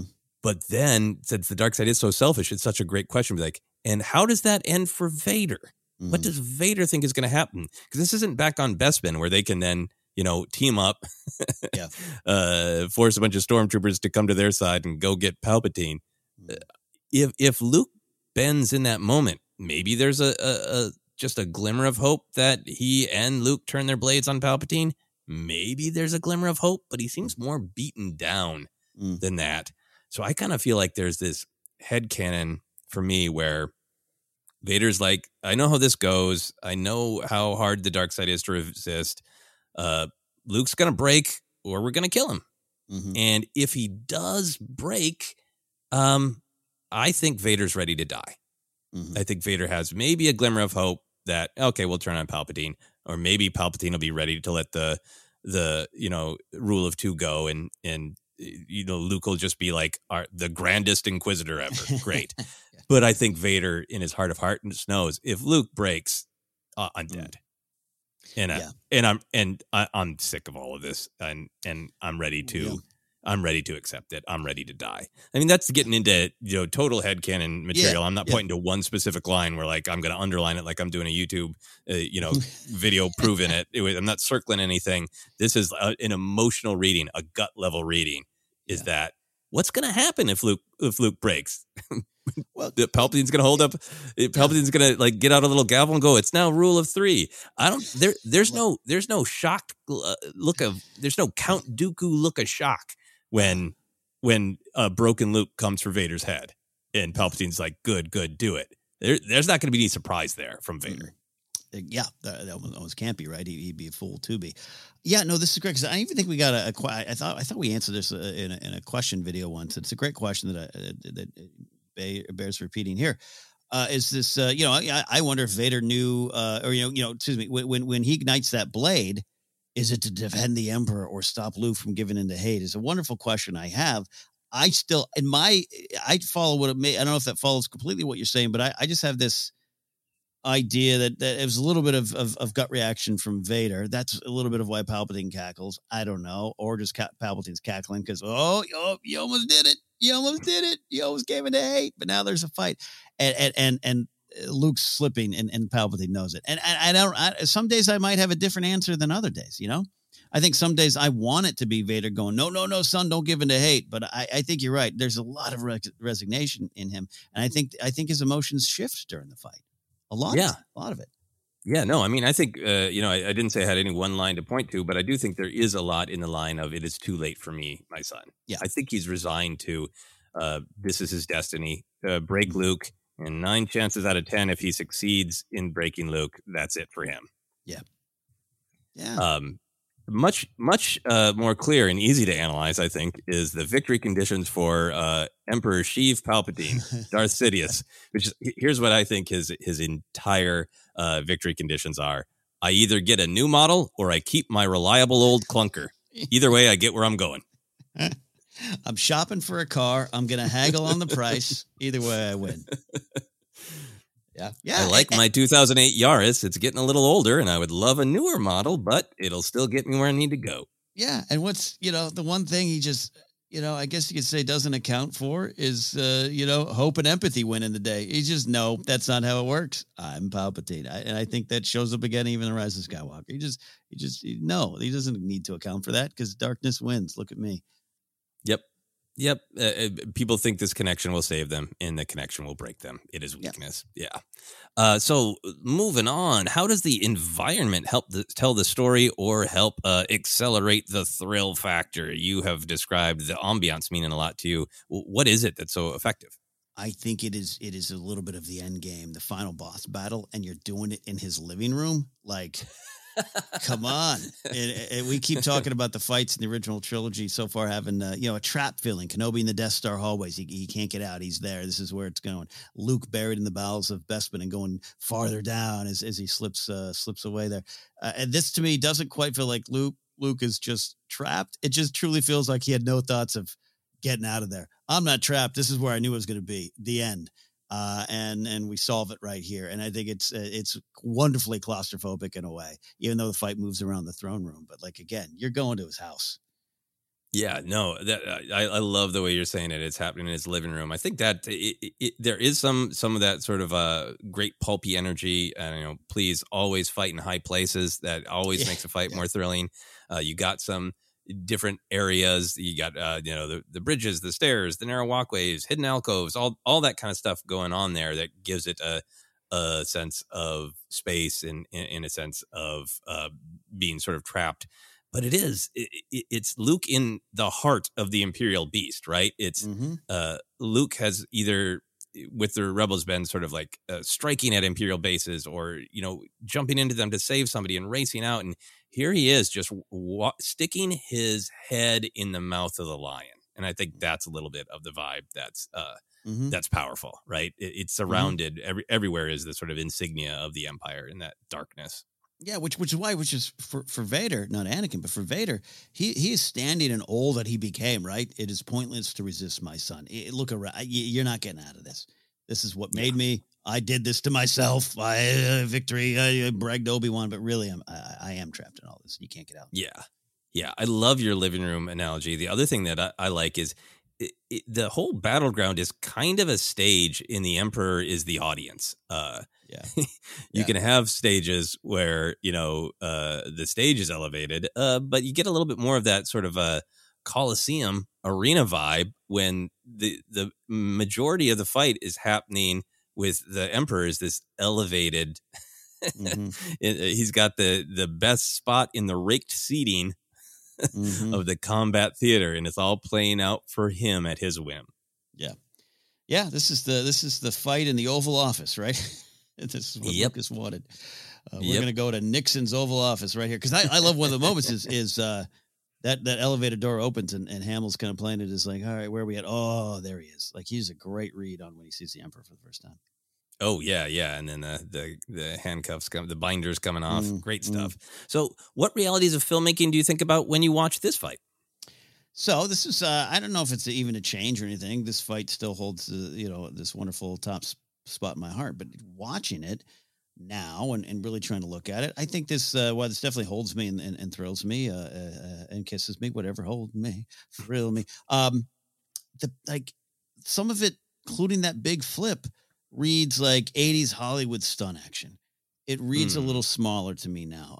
Shot now, the action might be slightly more, I don't know, free, less constrained. I don't mean in choreography. Just it does feel, I got small. Not it's epic. It's the end game, but it just believe it or not, Joseph. I think the Empire action reads better now than this one.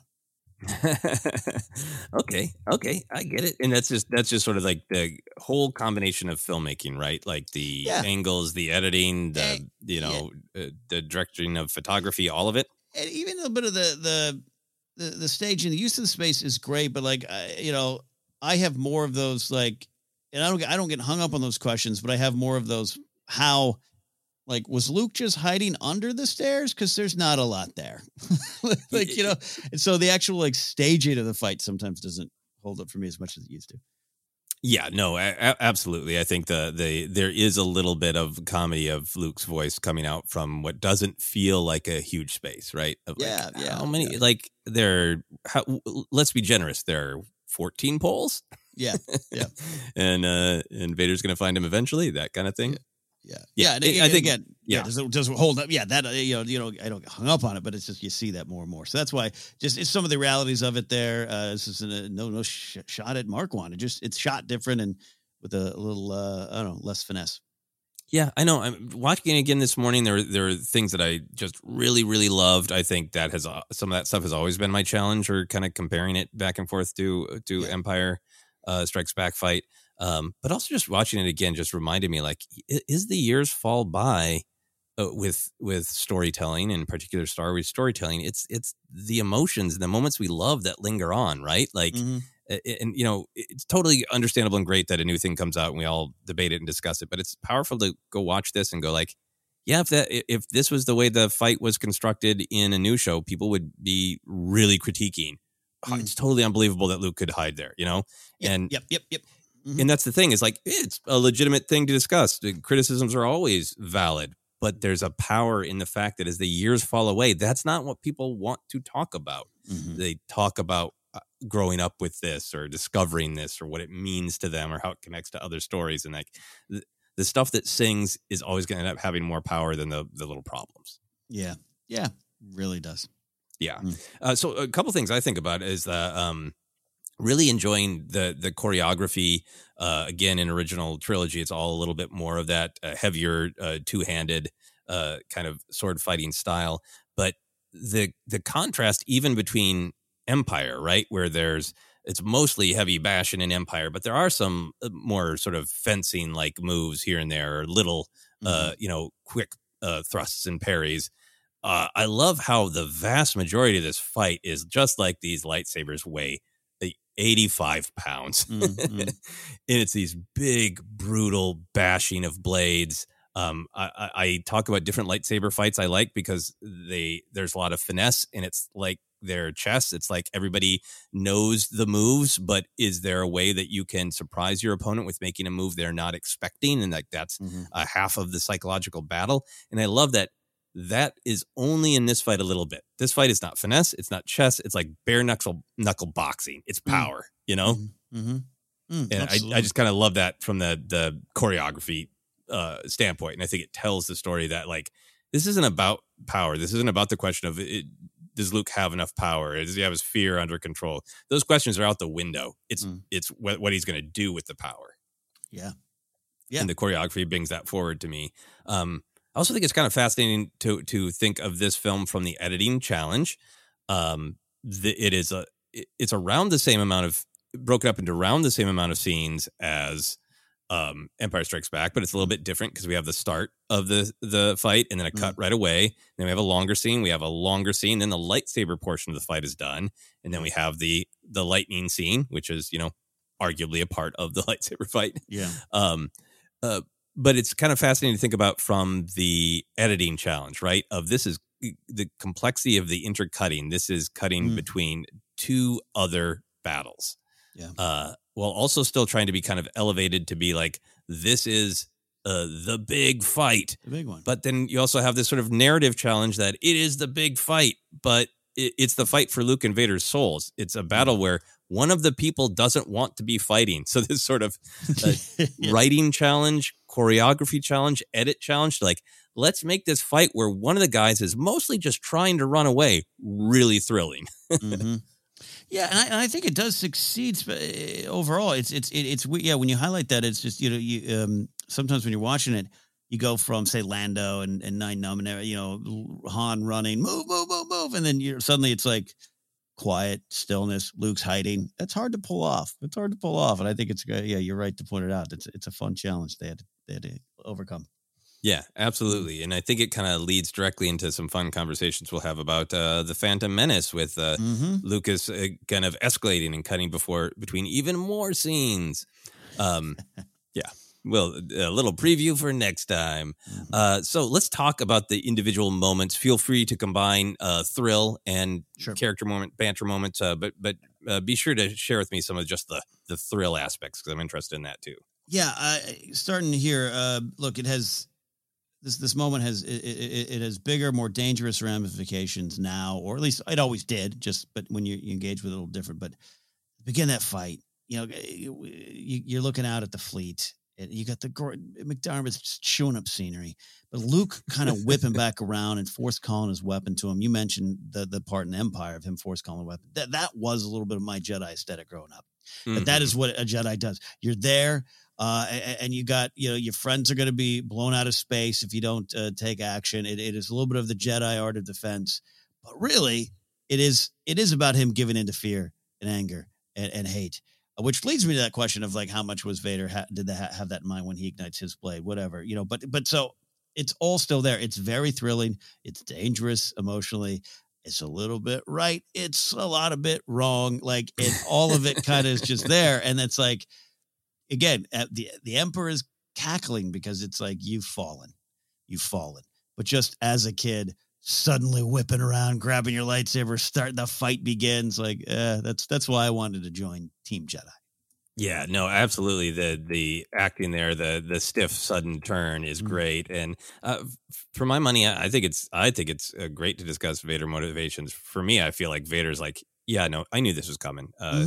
Sheev here's really good at breaking people. I want to get him angry. I want to get him fighting. I don't think the turn happens in Vader until a little bit later. And I love Palpatine cackling because it is his point of view is that the Jedi are liars, right? Yeah. That everybody gives into anger and they're lying about it. And like that laugh is like, I mean, it's almost like him tweeting LOL.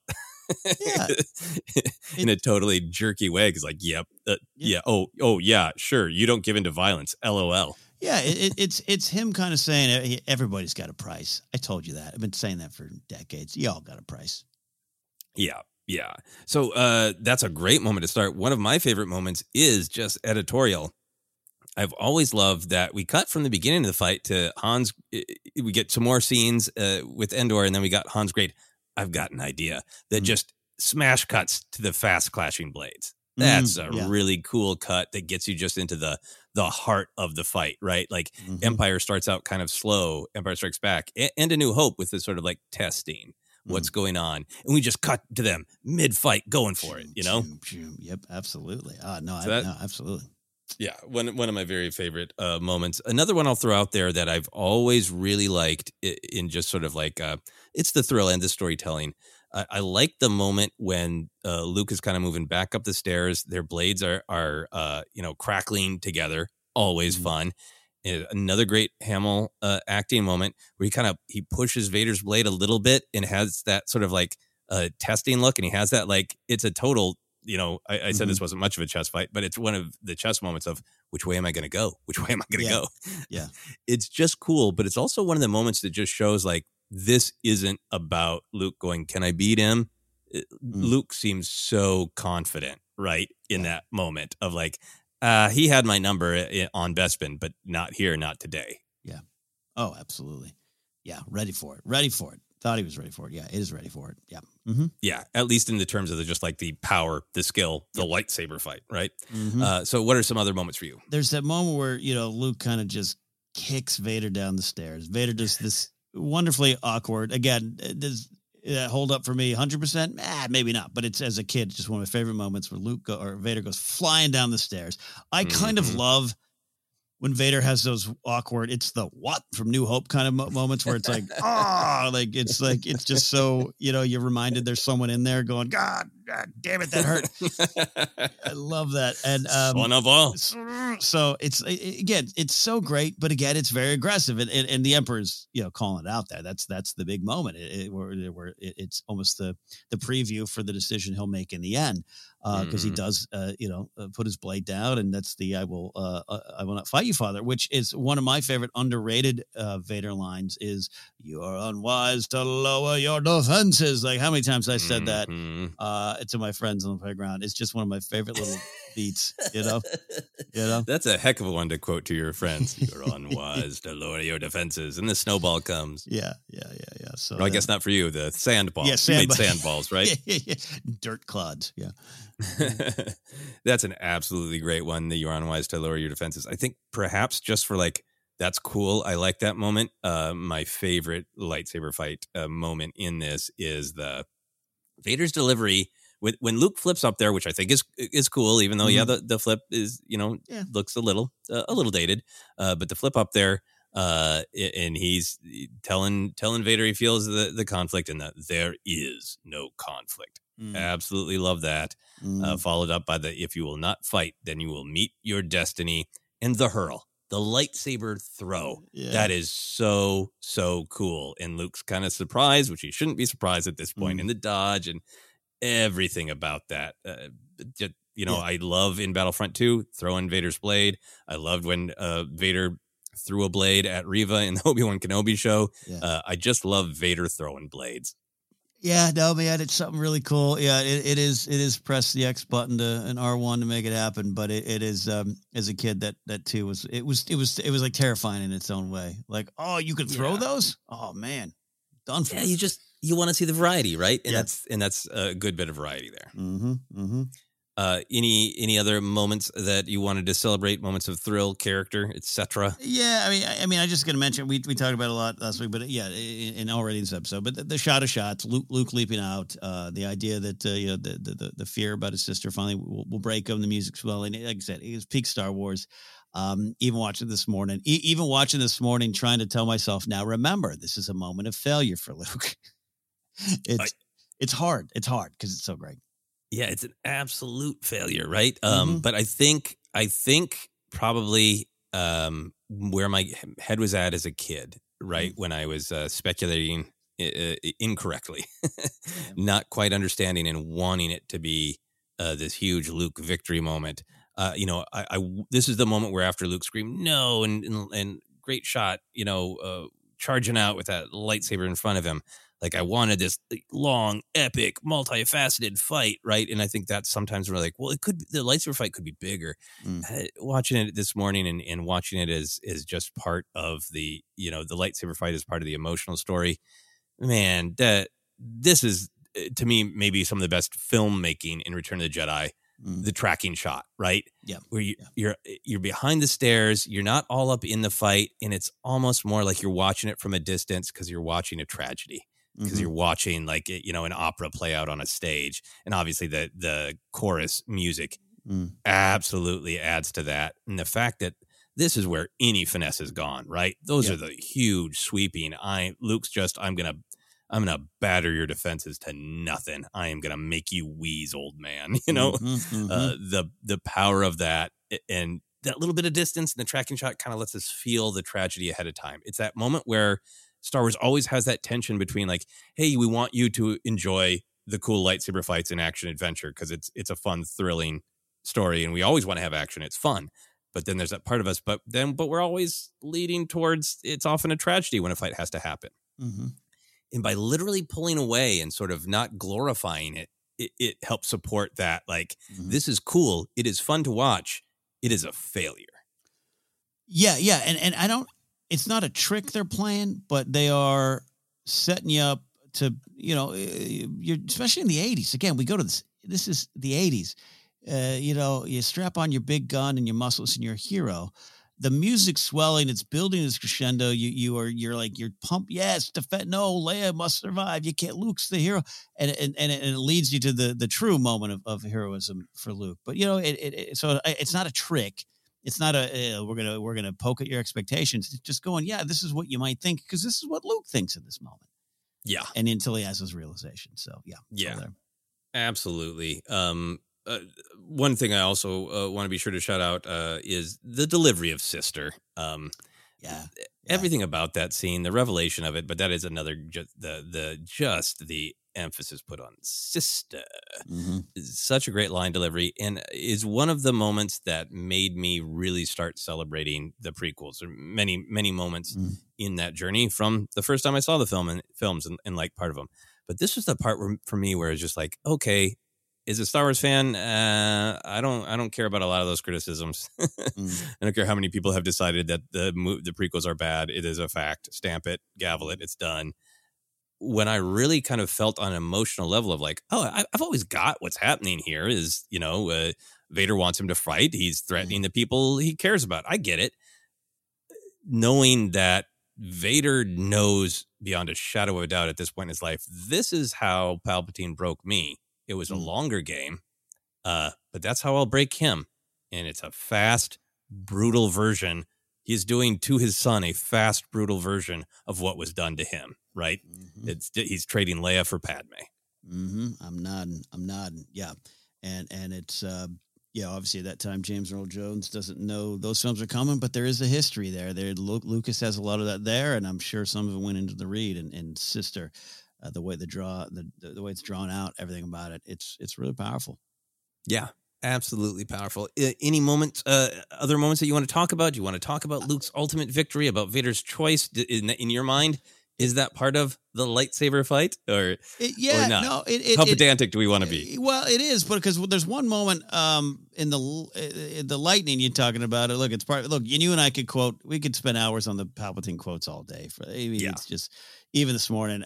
Grace thinks I'm crazy. I'm down the hall going, quoting just. Like I'm doing a sing along with Palpatine. Just use your aggressive feelings, boy. That will come, and we can do that all day. But it's one of my favorite, just painful moments. The Luke's lightning teeth. Yeah, you have to talk about the lightning teeth because he throws down the blade and it's painful. This is what it ends to. And so be it Jedi is such a strong, evil follow up to I am a Jedi like my father before me, and. There's just something from then till now. Seeing the lightning hit him's one thing. To see it go on his teeth, it's just everything about it. And I'm just wondering if Vader's like, oh, not the teeth. I've got to take some action here. It just always has been one of my favorite little Star Wars moments. Oh, that is. It's this battle is the power of the teeth, right? Yes. You see the Palpatine's rotted teeth. So be it Jedi, right? And is that what Vader is looking back and forth to? Of like, do I want my son to have that kind of Sith dental history? Do I want him to rot from the inside out? Do I want him to die? Or yeah. I mean, look, the poetry with Revenge of the Sith is strong, man. It's absolutely strong. And yeah, you know what? Do I need a no from Vader? No, I don't. But it's there. And what are you going to do? It's so because it's that moment. It's just so much more than that. But yeah, absolutely. I don't want my son's face melted off by this monster. Enough's enough. I'm quitting my job.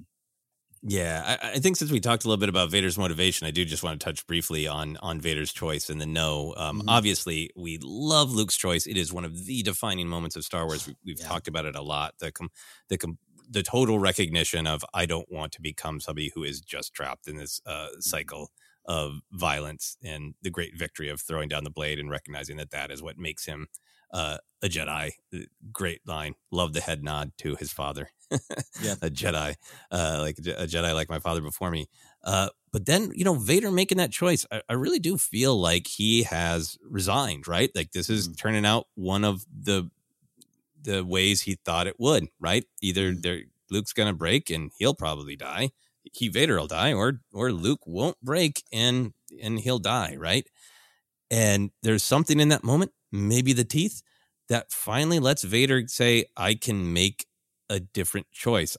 This turns out this prison is actually, I've assumed it's locked. Yeah. What if I push on the door? What if I make a different choice? For you, as we were analyzing this fight, what do you think is the key thing that makes Vader finally go, I don't have to be in this prison. I made this prison. I can step out of it. It's very hard to discuss this right now and not mention the show we just watched. It's very hard. And this is a moment we could discuss without Kenobi, the series, because we've lived with this moment for so long. So I think it's all there. It all connects to it. But just this idea, the condition of victory talk that we are having a lot around here is very important because of what Kenobi says to him in that flashback training sequence. You're always looking to win, destroy, no mercy, none of that. And Vader, it's motivated first as a Jedi, then as a dark side agent. It eventually becomes about power to heal the wounds that he feels. That's how you do it. You just shove that power into that wound, and it gets better. That is the first time he gives up what Kenobi's talking about in that flashback, right? It's the condition of victory changes, and it's no longer about me winning. It is this sacrifice to save him, and that's the big change. And that's, again, been present in the story from 1983 on. But now it just has a little extra energy to me of him in that moment. I'm not saying he's flashing back to what Kenobi said or flashing back to his life, but just knowing, like you said, I can finally make a decision that is no longer about me. It is about someone else. And that's what I'm going to do. Yeah, no, I mean, I think it's absolutely powerful, that great Star Wars poetry of Anakin fell because he made a selfish choice about somebody he cared about. It wasn't about saving Padme. It was about saving himself from the pain of losing Padme. And here is somebody else he loves, not in theoretical danger in the future, but right there in front of him, going to die for sure. Yeah. And it isn't about how will I live my life if he dies. It is, he should go on. There's no reason he needs to die. It's a selfless choice instead of a selfish choice. But I also just think in terms of how did he get to that, right? Like, we had a great question about this a while back about how much does Luke's mercy play into Vader's choice here. And I think for me, there is a real power in learning from the next generation, right? Vader has sold himself this lie that Palpatine and the dark side believes that the Jedi are just lying. They're just as much about anger and vengeance, but they dress it up and they expose themselves to weakness because they claim they care about people. The truth is we're all selfish deep down. Come on. Yeah. And he's seen people refute that. He saw Kenobi refute that, right? By walking away, right? He's seen people refute that again and again, but he doesn't let himself admit it. And he is the beneficiary of Luke's mercy this time around. And I think it's just that he stops lying to himself, right? Yeah. It's like, how strong did my son have to be to not cut me down after everything I've done to him? My son was that strong, and I'm going to stand here doing nothing? I really feel like it's like the son has shamed the father into making the better choice, Yes. Inspired him, spurred him on. Yes. I agree. And, controversially, I've changed my mind. I'm all about the no. Maybe people will rage quit the podcast. I respect the different opinion. Obviously, it worked in 1983. It's worked ever since 1983. But I think it's maybe because I have shifted, and this used to be Luke's story, and Vader was a player in it. And now when I watch it, it's Vader's story too. And I talked about this in a Star Wars counseling episode.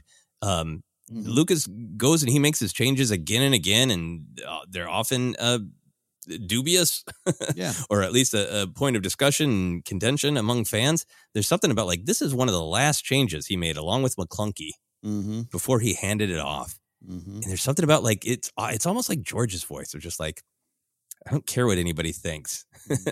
I want to give voice to Vader. In these 6 films, you tie them all together. It's Anakin's story, as well as other characters. And I'm giving voice to Anakin. I'm giving him his voice back. And that's the way it feels to me when I watch it. For me, the no goes in that category where I'm like, if it was never there, I wouldn't have asked for it, which I know that's a lot of the argument. We did ask you to change it, George, but to engage with why it's there, and then to tie it to, because again, the no in Revenge of the Sith is challenging for a lot of people, right? So I think it has its own poetry of challenge poetry. It really is. And I just engage with it differently now. So I am with you. I like it. I don't go, I probably had some snarky MySpace posts about it or something, or Facebook posts back then. But even then, I don't think so. It's not a problem for me. Again, when I say if it's not there, I don't miss it. It's not cynical. It's just, you wouldn't have known. You wouldn't have known you missed it. But it's there, and it's part of the story, and with great purpose. No, and I agree. It has worked ever since 1983. It didn't need it, but I'm finding power in it. And if nothing else, I do like the sort of the rebel in flannel. He's like, oh, I understand you didn't like this one Darth Vader. No, I'm adding another. We're doing it again. All right, let's talk about our lightsaber rating. So out of 10 lightsabers fully ignited, where does this rate for you? Like a stubborn Sith refusing to change, I'm going to rank this one 9.5 because the 0.5 extra is for the dressed in all black motif for everyone there. And the 0.5 deduction from the perfect 10 has to do with that leap and some of the action reading a little different than it did back in 83, but I still love it with all my heart. I think that's very good. I'm giving it 8.5 out of 10. I think in terms of like an emotional battle, it's a 25 million out of 10. It is absolutely great. I do think it's just a little lower on the sort of the thrill end and the that's cool end. I think the little bit of like the scale and the scope and the way it's filmed, it feels like emotionally, it's just as big, if not much bigger than Empire Strikes Back. But in terms of just sheer thrill, the actual lightsaber fighting is not as thrilling to me as Empire Strikes Back. So 8.5 out of 10 for me. Any final thoughts for right now? I mean, there you go, listeners. The biggest rift in Force Center ever. 1 point difference on the final fight. No, I really love everything you're saying there. This particular episode was, 40 years in the making for me. So thrilled to do it. Absolutely. This was really fun to re-examine these fights that have lived in my soul for a long time. My only final thought, rewatching both of these fights this morning before we recorded, I've always enjoyed how much Vader mentions Obi-Wan from the perspective of, he doesn't know Yoda's around. He thinks Obi-Wan has taught Luke a lot more. After the Obi-Wan show, it's really funny to watch. It's just like, you cannot keep that man's name out of your mouth. Let him go. Can I just say this? And I mean, I'm going to say it. You can't. I guess you could tell me to edit it out later, Joseph. I don't mean to be snarky. I see one of the complaints of Kenobi being it doesn't add anything new to the story. So I don't know. Maybe y'all right. Maybe all the people that tweet that are right. I've loved this fight since I was 7, 46 now. I watched it this morning on the day of our recording this episode. And I have, again, keep saying new energy, but I have new thoughts in my head. I have new things that I look at and go, that might be what's in Vader's brain. So is it new in terms of a new setting, a new planet, new story, new canon, the characters doing something different? I guess that's a fair complaint. I really understand that. But for me, seeing a little bit more of the story expand and get to a little bit more explanation and doing for even the little things like you're saying there of you're not even done with Kenobi here. You're still saying his name. I love all that. And I'm really thankful for the series doing that to these classic films I've lived with my whole life. Yeah, no, I agree. I'll try a non-food based analogy here on Force Center. Apologies. But it's almost like, the individual stories are like paintings in a gallery, and you can stare at them and they're beautiful by themselves, but you put them right next to another painting and the rhythms and the energy and the lines in those other paintings and the other painting kind of starts to talk to each other. And that's the feeling that I'm having of like, I can get myself back to the mindset I, had for decades. And these films are a triumph by themselves. They don't need anything else, but it's wonderful that you can see new energy and new lines and new moments with this new context of the additional storytelling. I absolutely love it. Yeah. So there you go. Excellent. My final thought as well. So we will return very soon to discuss the lightsaber fights of the Phantom Menace and Attack of the Clones. That is going to be very fun to get into those. Ken, do you want to let people know where they can find us? Yeah, we're the Force Center podcast feed. We're on Twitter, Force Center Pod. We're on Instagram and YouTube as well. Facebook page is Force Center Podcast. You can find us on Acast, iHeartRadio, Apple Podcasts, and more. If you're on there and you can rate and review and you want to, we'd appreciate if you do that. Helps the show. Merch available at tpublic.com/user/Force Center. And you can support us directly at patreon.com/Force Center. From there, you can get into our Discord and have a wonderful conversation with Force Center friends about Star Wars and more in the Discord there. You can follow me at Ken Napzok. Go to my website, KenNapzok.com. July 21st, San Diego Comic-Con. I will not be at the convention, but I'll be up the street right there in the Gaslamp District at the American Comedy Company Thursday night on the Mark Ellis and Friends comedy show. So if you're out there, come on out, get some tickets. Let's have some fun and some laughs. Joseph, what about you? Yeah, you can find me on all the social media, Twitter, Instagram, TikTok is at Joseph Scrimshaw, and you can find all of my other comedy adventures on my website, josephscrimshaw.com. Lots of links there to all the stuff I've done in the past and the things I'll be doing in the future soon. But for now, this is it for myself, for Ken, for Lightsabers. This has been Force Center.